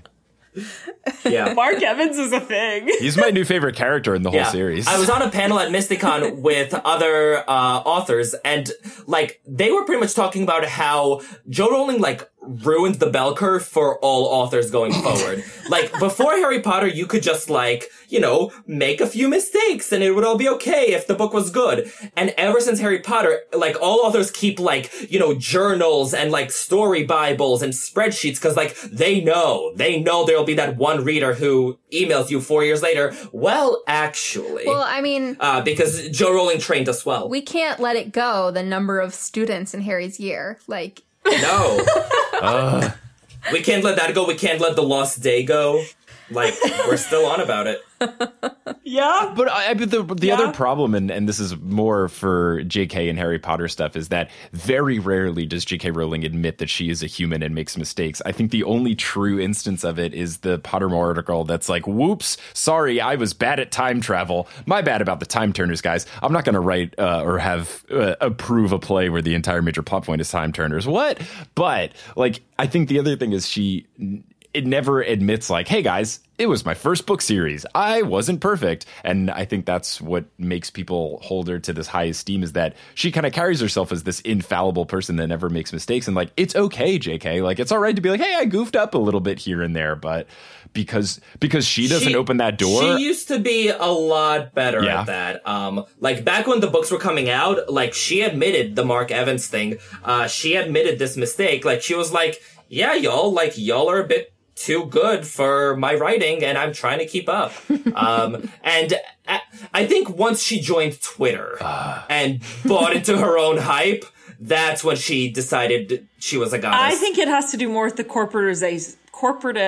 I can't say that word right now. You know what I'm saying? Corporatization. Yes, thank you. That one. I think it has to do more with that, actually, than her. But that's me, and that's a totally different subject. And we're getting way away from the chapter. I think it makes sense. Yep. So, this happens. Whoever tells Harry the instructions of how he can get away, does. And Harry breaks the spell after Cedric gives one heartbreaking last request. Let's all just give a moment for Cedric. All right. Bring my body I'm back. going to break the moment here. Look, Cedric, I get that you want to bring your body back. Yo, that's a kind of a big ask, dude. Like, how about you just let Harry live? What are they going to do with your body? A lot. Like, bury it? I don't know, man. Like, get out of there. Okay, keep in mind Voldemort can make inferi. Like, Yeah. I get not wanting to be an But imperius. I think maybe Cedric could have prefaced it with like, hey, man, if it's not that big of a deal, if you could... Cause Right, if convenient. if I was Harry and Cedric says, hey, bring my body back, I would have yelled immediately, I'm kind of in the middle of something here. Like... but Harry blames himself for the death. Right, So, I guess- Gryffindor nonsense. Yeah, you know. I guess it's more important for Harry to get out of there in one piece than it is for him to bring his body back. Like, I understand the sentimentality of it and his parents and he's a kid, et cetera, but I don't know. I think a number one priority is like, please don't die, Harry. I think to some extent, actually, this is one of the times I think Dan Radcliffe did a great job. How they do this in the movie where he won't let go and he's like traumatized, where it's the last thing he can do for this boy that he feels like he couldn't help enough ever. And Harry feels like it's his fault. Cedric's dead, obviously. And he's like, I have to do something, I couldn't save him, so I have to do something else. There has to be something I can do. And I think Harry in some ways, because we get this with when Sirius dies, and we also get this when Harry visits Godric's Hollow and he visits his parents' graves. Harry understands, even subconsciously, the need for closure in death. And when he doesn't have that closure, Harry himself is very distraught. But when he can finally get that closure and he can finally grieve, he finds himself being able to move forward. And so I think to some extent, even subconsciously at this point, Harry understands Cedric's parents are going to need Cedric's body. Harry is going to need Cedric's body there. Harry is going to need that himself to be able to grieve and to be able to move on, or he is always going to wonder what he could have done and what would have happened. And Cho Chang also needs closure. Cho Chang needs a therapist at the school. I'm so upset at Hogwarts for not having So a is counselor. everyone, They though. should have. We don't need to be teaching them Muggle studies or history of magic or arithmancy. We need to be having a guidance counselor that is far more important. We absolutely need to teach them Muggle studies. Well, I take that one back. I was more thinking of Puffs, where Muggle studies is showing them pictures of toasters. But I mean, was the first It was the lesson. 90s. It was the 90s. We weren't really talking course, of about course. these things then. So, meh. So, Allison, what you were saying about Harry feeling like he had to bring Cedric's body back, I agree with everything you said, except for the fact that Cedric asked him to. I think that if Harry had done that without Cedric asking him to, then I think all the things that you said make perfect sense. But the fact that Cedric asked him to, I have to agree with Mike that that's a little, concerning. Well, I just think it's a big ask when you have not only you have one person trying to murder you and then all of his friends trying to actively stun you, and then this ghost is like, oh, hey, by the way, could you bring my body back for my parents? The only thing I can think of is that, these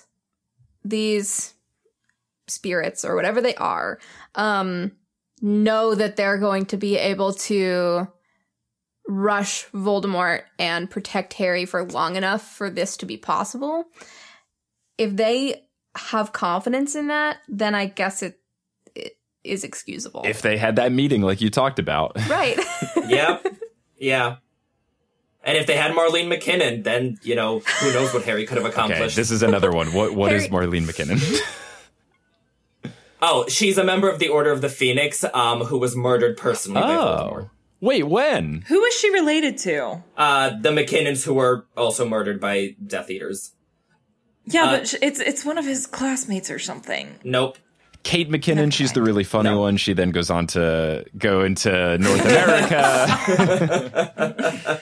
They decided to get away from that, and the family came over, and that's how we got Kate McKinnon. It's when Moody's showing Harry the photo of the First Order, and he's going over, like, everyone's grisly death, and he's like, the Pruitts, we only found bits of him, and then Marlene McKinnon, Voldemort murdered her personally. I am going to have to give... I'm thinking of the Pruitts, because that's Molly's brothers. Yeah. I got to say, Irvin, before I go to Harry Potter trivia, I'm just going to give you a phone call and just tell me everything, because I feel like these are going to be future last round questions. Like, what was the name of the person that Dudley beat up in the beginning of book 5? Oh, I'm the phone a friend at trivia. Like, yeah, I'm the friend you can phone. Okay, good. I will be if they're right. I'm number. Still salty about some trivia where they were wrong. I know that's the whole thing with the Trivial Pursuit game. I posted, like, my sister got it for me as a Christmas gift one year, and I put it on my Instagram story, and so many replies were like, oh, this game is so bad, they mess up stuff, this card's wrong, this card's wrong. Yeah. So, like, when the New York City Harry Potter meetup plays trivia, I'm no longer allowed to play. I'm the fact checker. Hey, you're doing a service. I am, yeah. Like, frankly, I'm just as entertained, because I'm just like, come on, you know this. No, obviously it's XYZ. Anyway, speaking of getting out of there, so Cedric gives his last request, which now apparently we're split on, whatever. None of you are Gryffindors, and I'm I the know. most Gryffindor ever, which is why I think Cedric's Hufflepuff move is a bunch of crap. None of you are Griffin Puffs, and it shows, except for me. Anyway. That's fair. We had a whole very lengthy episode about it. I am not a Gryffindor. I finally did my video. And you know what I got? Yeah. Did you see what I got? I did see what you got. Frankly, I just saw like a big paragraph of houses and burns and primaries, and I'm like, oh, that's a lot. Burned Hufflepuff primary, Gryffindor model primary, burned Gryffindor secondary, Hufflepuff model secondary. I was like, I'm just a conundrum, aren't I? See, and I got full puff. I got burned Hufflepuff primary and regular Hufflepuff secondary. Guys. Sorry. Yeah. Okay. Anyway, so Harry breaks free. He runs to Cedric's body first, and then he uses Accio to save the day, and get the cup back. And there's, first of all, I love that, like, all the things that fake Moody taught him throughout Goblet of Fire are all the things he relies on here. Like, yeah, Crouch kind of screwed it all up for him, didn't he? Yeah. Which, like, I don't know if Voldemort, like, was detail-oriented enough to, like, wonder what Crouch was teaching the kids. But if he was, that would have been a really awkward talk. Master, I did the thing. Are you proud? Being like, you taught him all these things. Why would you teach him all the things? Cause yeah, Moody taught Harry to resist the Imperius curse, which he does, during this whole battle sequence. And then Moody told him, like, just use a simple spell to get what you need. Use the summoning charm. And he uses that. And the other spell Harry uses was also taught to him by a really nasty Death Eater, Snape, who taught him expelliarmus. So really, it's the Death Eaters who equipped Harry best to fight against Voldemort, which kind of makes sense in its own weird way. Hey, what does Dumbledore say? Tyrants put together their own downfall, right? Yeah. When does Dumbledore say that? Oh, Half-Blood Prince. When he's talking about, Harry, do you have any idea how much tyrants fear the people they oppress? They always know that eventually someone will rise up against them. Okay, yeah, that makes sense. Yes. So my favorite part of this part of the scene is that Harry very briefly considers carrying Cedric. And then he's like, Cedric is really heavy. What do I do? This is just one of those, like, cinnamon roll Harry moments. He doesn't always think about magic first before then it dawns on him. And he's like, oh yeah, I have a wand. I can do that. And just cinnamon roll Harry. I love him. Mm-hmm. I bet, though, if he had to carry Cedric, he would have. Oh, 100%. He would have. Yeah. Would he have done it if he didn't think he would survive? Yes. I agree. I also agree. That was a very emphatic yes. Well, also, I think the thing that, like, tripped him up, no pun intended, was the broken leg, right? Because I feel like otherwise he could have just, like, you know, dragged Cedric's body, you know, like it wouldn't have been a sexy fireman lift or anything, but, like, he could have done the job if it weren't for the broken leg. Honestly, the broken leg probably helped him because otherwise he wouldn't have tried to use Accio, and who knows if he would have made it. I forgot his leg was broken. Yeah, so does he on occasion. Well, it's an adrenaline thing, I'm sure. Yeah.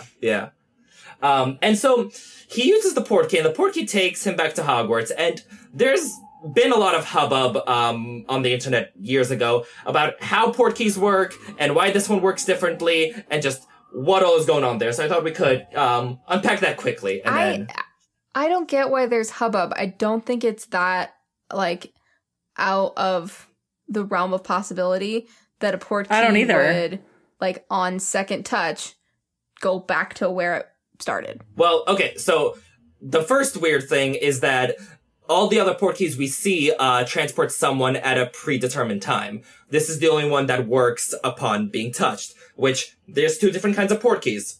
Moving right along. I think the thing is you got to consider what this portkey is being used for. This portkey was set up by Voldemort and the Death Eaters for a specific thing. In their idea, Harry was going to touch it, Voldemort was going to kill Harry. And then what's Voldemort going to do? We see what he tries to do in book 7 when he thinks he's defeated Harry, is he goes in front of the whole school and tries to brag to everyone that he killed Harry. So it would make sense that even if this isn't how standard portkeys work, the specific portkey that the Death Eaters and Voldemort have set up for this task is, hey, let me touch it again so I can go back and, kick down the front door of Hogwarts and say, look at me, I killed Harry. Like, it feels like a very on-brand Voldemort Death Eater move. See, but Voldemort wouldn't do that. Voldemort was trying to keep a low profile. Yeah. Like, I think Voldemort's plan was to send Harry's body back, mangled by Nagini, to be like, look, he met a bloody creature in the maze. It could happen to anyone, but your chosen one's gone. I think it's regardless. He wants to send the receipts to Hogwarts that Harry is dead, whether he's there or Harry's there or whatever. So I think that's why it's set up the way it is. And if it's not the way traditional portkeys work, because most portkeys aren't used to orchestrate someone's death. Yeah. So we only see portkeys, as far as I know, being used for groups up until this point. And so it would make sense that a group portkey wouldn't go until a certain time, because if it goes when it's touched, then it leaves the rest of the group behind. Whereas a portkey meant for an individual can just go when it's touched because it doesn't have to wait for anybody. And this portkey was intended to just work for an individual, and it just so happened that Harry and Cedric touched it at the exact same time. We see another portkey in Deathly Hallows, the hairbrush, that Harry uses to get to where do they go? The Burrow? The Burrow. Yeah, after the Battle of Seven Potters. That's a timed one, isn't it? But we also see one, at the end of the Department of Mysteries battle. Is it a time one? Yeah. Okay. Well, we actually don't know. So he pretty much makes the portkey and gives it to Harry. But you're right. He does count down 3, 2, 1. So yeah, it's a timed one. I'm sorry. We're talking about 2 different ones. The one in Deathly Hallows is a time one. The one that Dumbledore gives is not. I think that he counts down just to prepare Harry to, go. Yeah. That one's ambiguous. It could be timed for 5 seconds from now, or it could be a touch one. It kind of works either way. Oh, yeah, it's totally a time one. I just looked it up, and it's glowing like it's going to leave without him. Mm-hmm. Okay. But anyway, so the other thing is, I think the portkey was always meant to go to Hogwarts. They're supposed to take the champions back to the grounds. I think what Crouch and the Death Eaters did was add an intermediate stop. Yeah. I think you're right, because when they land back, everyone, cheers and celebrates. Right, that was expected. I don't think the cup was supposed to be a portkey at all. I think that was not intentional. By who? Well, no, because the other thing is the implication is only the headmaster can set up portkeys into Hogwarts. I think that's one of those, Hogwarts protections, that, just like the barrier against flying in, and so on. So I think Dumbledore would have to set it up if it was going to portkey to Hogwarts. I don't think... Maybe it wasn't a portkey per se, but maybe it somehow was supposed to transfer them out of the maze. Because otherwise, then what are you going to do? They either have to, fly out, or, someone has to bring them out, or they have to, Yeah, that'd be really anticlimactic otherwise. We did it! We did it over here! We won! I promise I got there first. I didn't knock someone out on the way out. Yeah. This was something I had to consider, when I was writing my book about Dumbledore, because, talk a lot about this whole Climax Goblet of Fire, and then someone was like, wait, how do portkeys work? I'm like, how do portkeys work? So, yeah, spent time on this. Anyway, so there was many moons ago, there was an interview with Joe Rowling about this chapter, and this find, all credit goes to Josie Kearns of the Harry Potter Companion for, like, finding all these interviews. But so she's talking about how the climax of Goblet of Fire is really frightening, and she says, but it's supposed to be frightening, and if you don't show how scary that is, you cannot show how incredibly brave Harry is. He's really brave, and he does, I think, one of his bravest things in this book. He can't save Cedric, but he wants to save Cedric's parents' additional pain. He wants to bring back the body and treat it with respect. And so then the interviewer says, saving Cedric's body reminded me of the Hector, Patroclus, Achilles triangle in the Iliad. And Rowling actually replies, that's where it came from. That really moved me when I read that when I was 19. The idea of the desecration of a body, a very ancient idea. I was thinking of that when Harry saved Cedric's body. Yeah. And then the interviewer goes on to say, and then you go and emotionally decimate your readers with the murdered parents thing. And Rowling says, and says they were in tears. Rowling says, me too. It was the first time I cried writing a Harry Potter book. I got pretty upset. So guys, feelings in this chapter. Definitely. It's a pretty weighty chapter. Like I said at the beginning, this is the chapter where Harry the boy becomes Harry the man. And it's tragic in a way because we know he's 14, but it also is so heroic and beautiful and heartbreaking all at the same time. This is really the opportunity for Joe to throw out there that bravery is not the lack of fear, that Harry is really scared in this moment. Yes. And he is still brave in spite of that. And I really love that about this chapter. This chapter is horrifying, like really scary. And it packs a punch. It's so short, but after reading this chapter, even just out of context, like I felt really unsettled after reading it. I kind of had to read some Pride and Prejudice to relax after reading this chapter because it really got me worked up. And I think it's pretty incredible that she can do that in such a short space of time. I think this chapter itself is the one that really is the tonal shift in the Harry Potter series. It's something that I've talked about and a lot of people have talked about. Yeah. And for me, this is where the series shifts from being children's books to young adults books, is that this is the whole tonal shift. In my mind, I always have like colors associated with reading the series. And up until this point, everything was like yellow and bright and green and everything's cool. And then now it's like dark, faded, muted purple. Like everything is scary and terrifying. Death is real. So I think that starting from a little bit before this, pretty much once Cedric dies, everything changes, because at this point you realize how much higher the stakes truly are in this series, is that people can die, children can die. Then you've got the big bad that has been alluded to, and you've only fought parts of him in the beginnings of the series. Now he's really back, and you're really fighting Voldemort, and you truly see what he's capable of. So this is the part that really kickstarts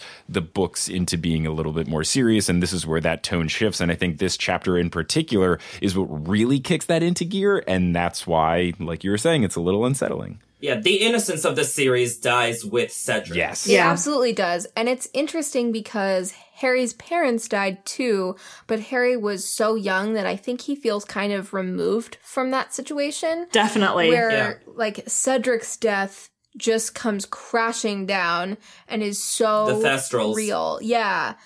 I think that's a great example. The fact that after Cedric's death he can see the Thestrals means that this definitely affected him in a different way. And up until this point, other than his parents, the characters are always finding a way out right at the last second.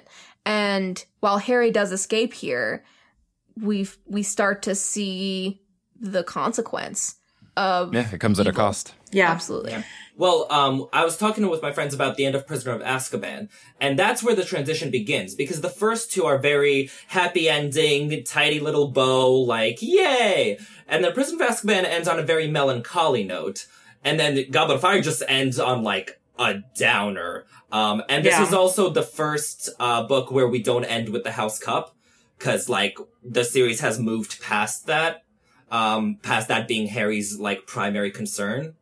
And I think that's a very big symbol. I also think this is a big point, too, because this is, I think, the point where Harry starts to feel guilt for everything that happens around him and because of him.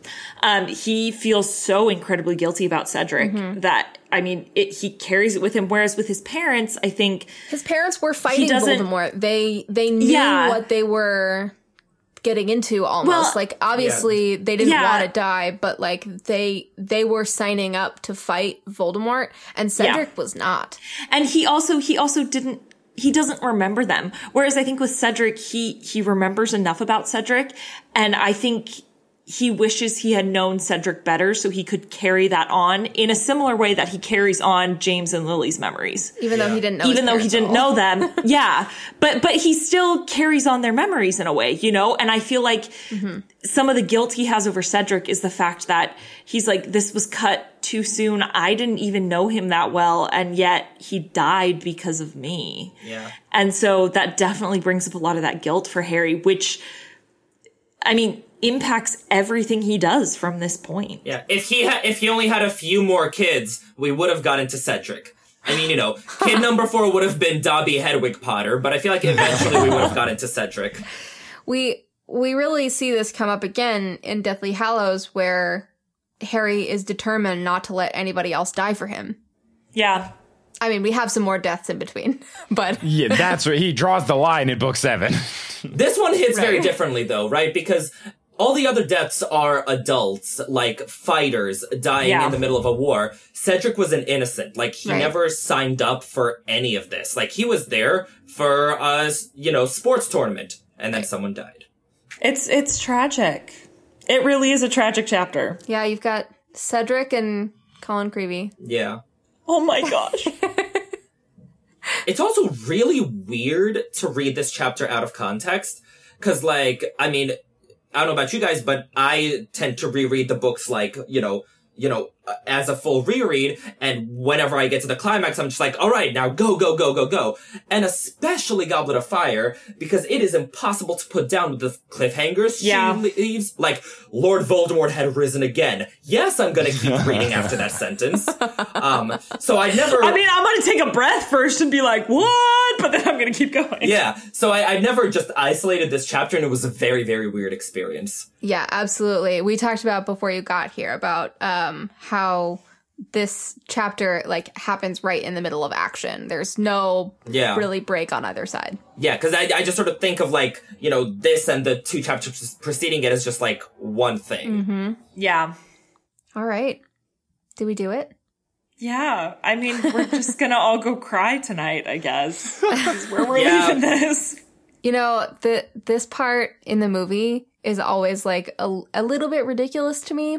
And then like right after that, because like Dan crying over Cedric's body is just like, oh my God. And so I kind of laugh at that a little bit. But then between Harry and Amos, right. But then right after that, like Amos gets me every time. I know it's ridiculous, but he gets me every time. No, it does. Harry gets me personally too. That like refusal to let him go. Yeah. That one gets me too. But between the two of them, it's just like sob fest 3000. My favorite member of Outcast. What? All right. And with that, Mike, thank you so much for being with us Thank today. you so much for having me and letting me make a bunch of silly jokes and stuff on this very analytical podcast. I feel very grateful to have been on here, and this was a long time in the making, and I'm glad I finally finished the book so that I can talk about this kind of stuff. Yeah, because now you're allowed to have spoilers. I know, it's great, and I can talk about things and not have to preface discussions, whether it be on podcasts or panels at conventions with, hello, I'm on page this of book 6, so I can actually have a full discussion. So no, this was really fun. Thanks so much for having me. I really appreciate it. Thanks so much for hanging out with us. We had a blast. And listeners, go on over and listen to Potterless because it is fantastic. And you can go, bug Mike about whatever mistakes he makes on episode 15. Please do. I'm ready to take your emails and reply to them saying, thank you so much. This episode is 2.5 years old. But no, I'm very biased, but I think the podcast is very good, and I think you should all check it out. Do you just have like a set response that you just copy and paste and send out when people honestly, I should do it. I did do the thing on Instagram where you can do the auto, like if you just type a 3-letter combination, you can have it autofill. And one of the ones I did set up was for that specific mistake. I forget what the code is. I think if I type in GOF, I can autofill it to, yeah, my bad, we messed up Harry's age. So I've done it on Instagram, but fantastic. I should make Gmail canned responses for all those things. Yeah. See, but just like Joe Rowling, you're not going to go back and change the entire episode to fix that mistake. It's just a lot. It's a lot of work. It's a lot of work. See, you can relate to her. Unlike Joe Rowling, I admit my fault. You should just do like a Slughorn's Memory where you just record a like weird. Just the word 14 over top. I would love to retroactively go back and put Editing Mike into the old episodes where Editing Mike didn't exist in Potterless, but I'm too busy making the new episodes to go back. We know that feeling. Oh yeah, unlike Joe Rowling, I don't get paid before I make stuff. Speaking of new episodes of the show. Oh, I thought you were going to say speaking of getting paid.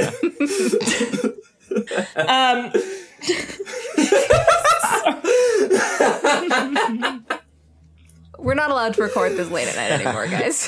You're only allowed to record this late at night now. Guys, the last time we recorded this late at night, it was like the best episode to ever happen, according to our listeners. So, and I also was sleep deprived that episode too. And I'm sleep deprived today. And that's why I think it's going to be the best episode ever. Okay, so our next topic will be Lily and James Potter. We're going to talk all about Lily and James. I don't know, maybe more about the mistake, more about how the fact that they look twice how old they should be in the movies. I don't know. It's going to be awesome, though. Yeah. And if you want to be on the show to discuss pretty much anything, visit our website, alohamorapodcast.com, and choose Be on the Show. Follow the instructions to send us your audition, and you can also visit the topic submit page to tell us what you'd like to hear us talk about. You just need a microphone and a pair of headphones, and if you're chosen to guest host, we'll walk you through the rest. If you would like to contact us, you can find us on Twitter and Instagram at AlohamoraMN. You can find us on Facebook at facebook.com/openthedumbledore. Our website is alohamorapodcast.com. Our YouTube is youtube.com/alohamoramn. And you can email us at alohamorapodcast@gmail.com. And one more reminder to go check out our Patreon at patreon.com/Alohamora. We want to thank Manitoda again for sponsoring this episode. Yay! Thanks, Manitoda! Yay! And make sure you head over there to see all of our special features at our higher tiers. I just recorded a video where I did the Sorting Hat Chats quiz. So you can see just how damaged of a human apparently I am according to that quiz. And how much of a conundrum. So that's fun. But you can sponsor us for as little as $1 a month. And we've got lots of cool things to check out there. I'm Beth. I'm Allison. And I'm Irvin. Thank you for listening to episode 282 of Alohomora. Harry, let go. Sweetheart, you're ready. Open the Dumbledore.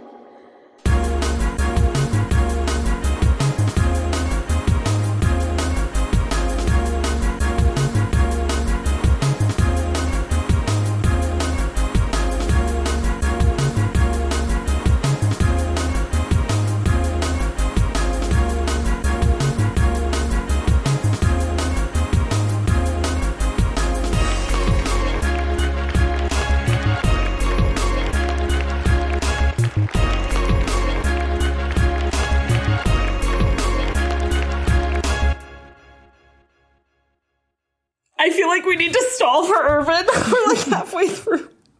Look, if you need me to just rant about why Quidditch is awful for 40 minutes, it will happen, but I'm trying to do your listeners a favor. He should be here like any minute now. When it comes to his son, he's still under the stairs. It's really cute, okay? And I listened to it on the way home today. We also could talk about how the movie completely blows this fight scene. I mean, ruin it's it. not.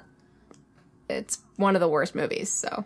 Yeah, and this scene in particular, I remember, because I had not, when I was reading the books, I didn't immediately watch the movies, or I would wait until I was done with the book to watch the movie, and I remember after reading this chapter, I broke that rule, and I was like, I gotta see this. This sounds really cool.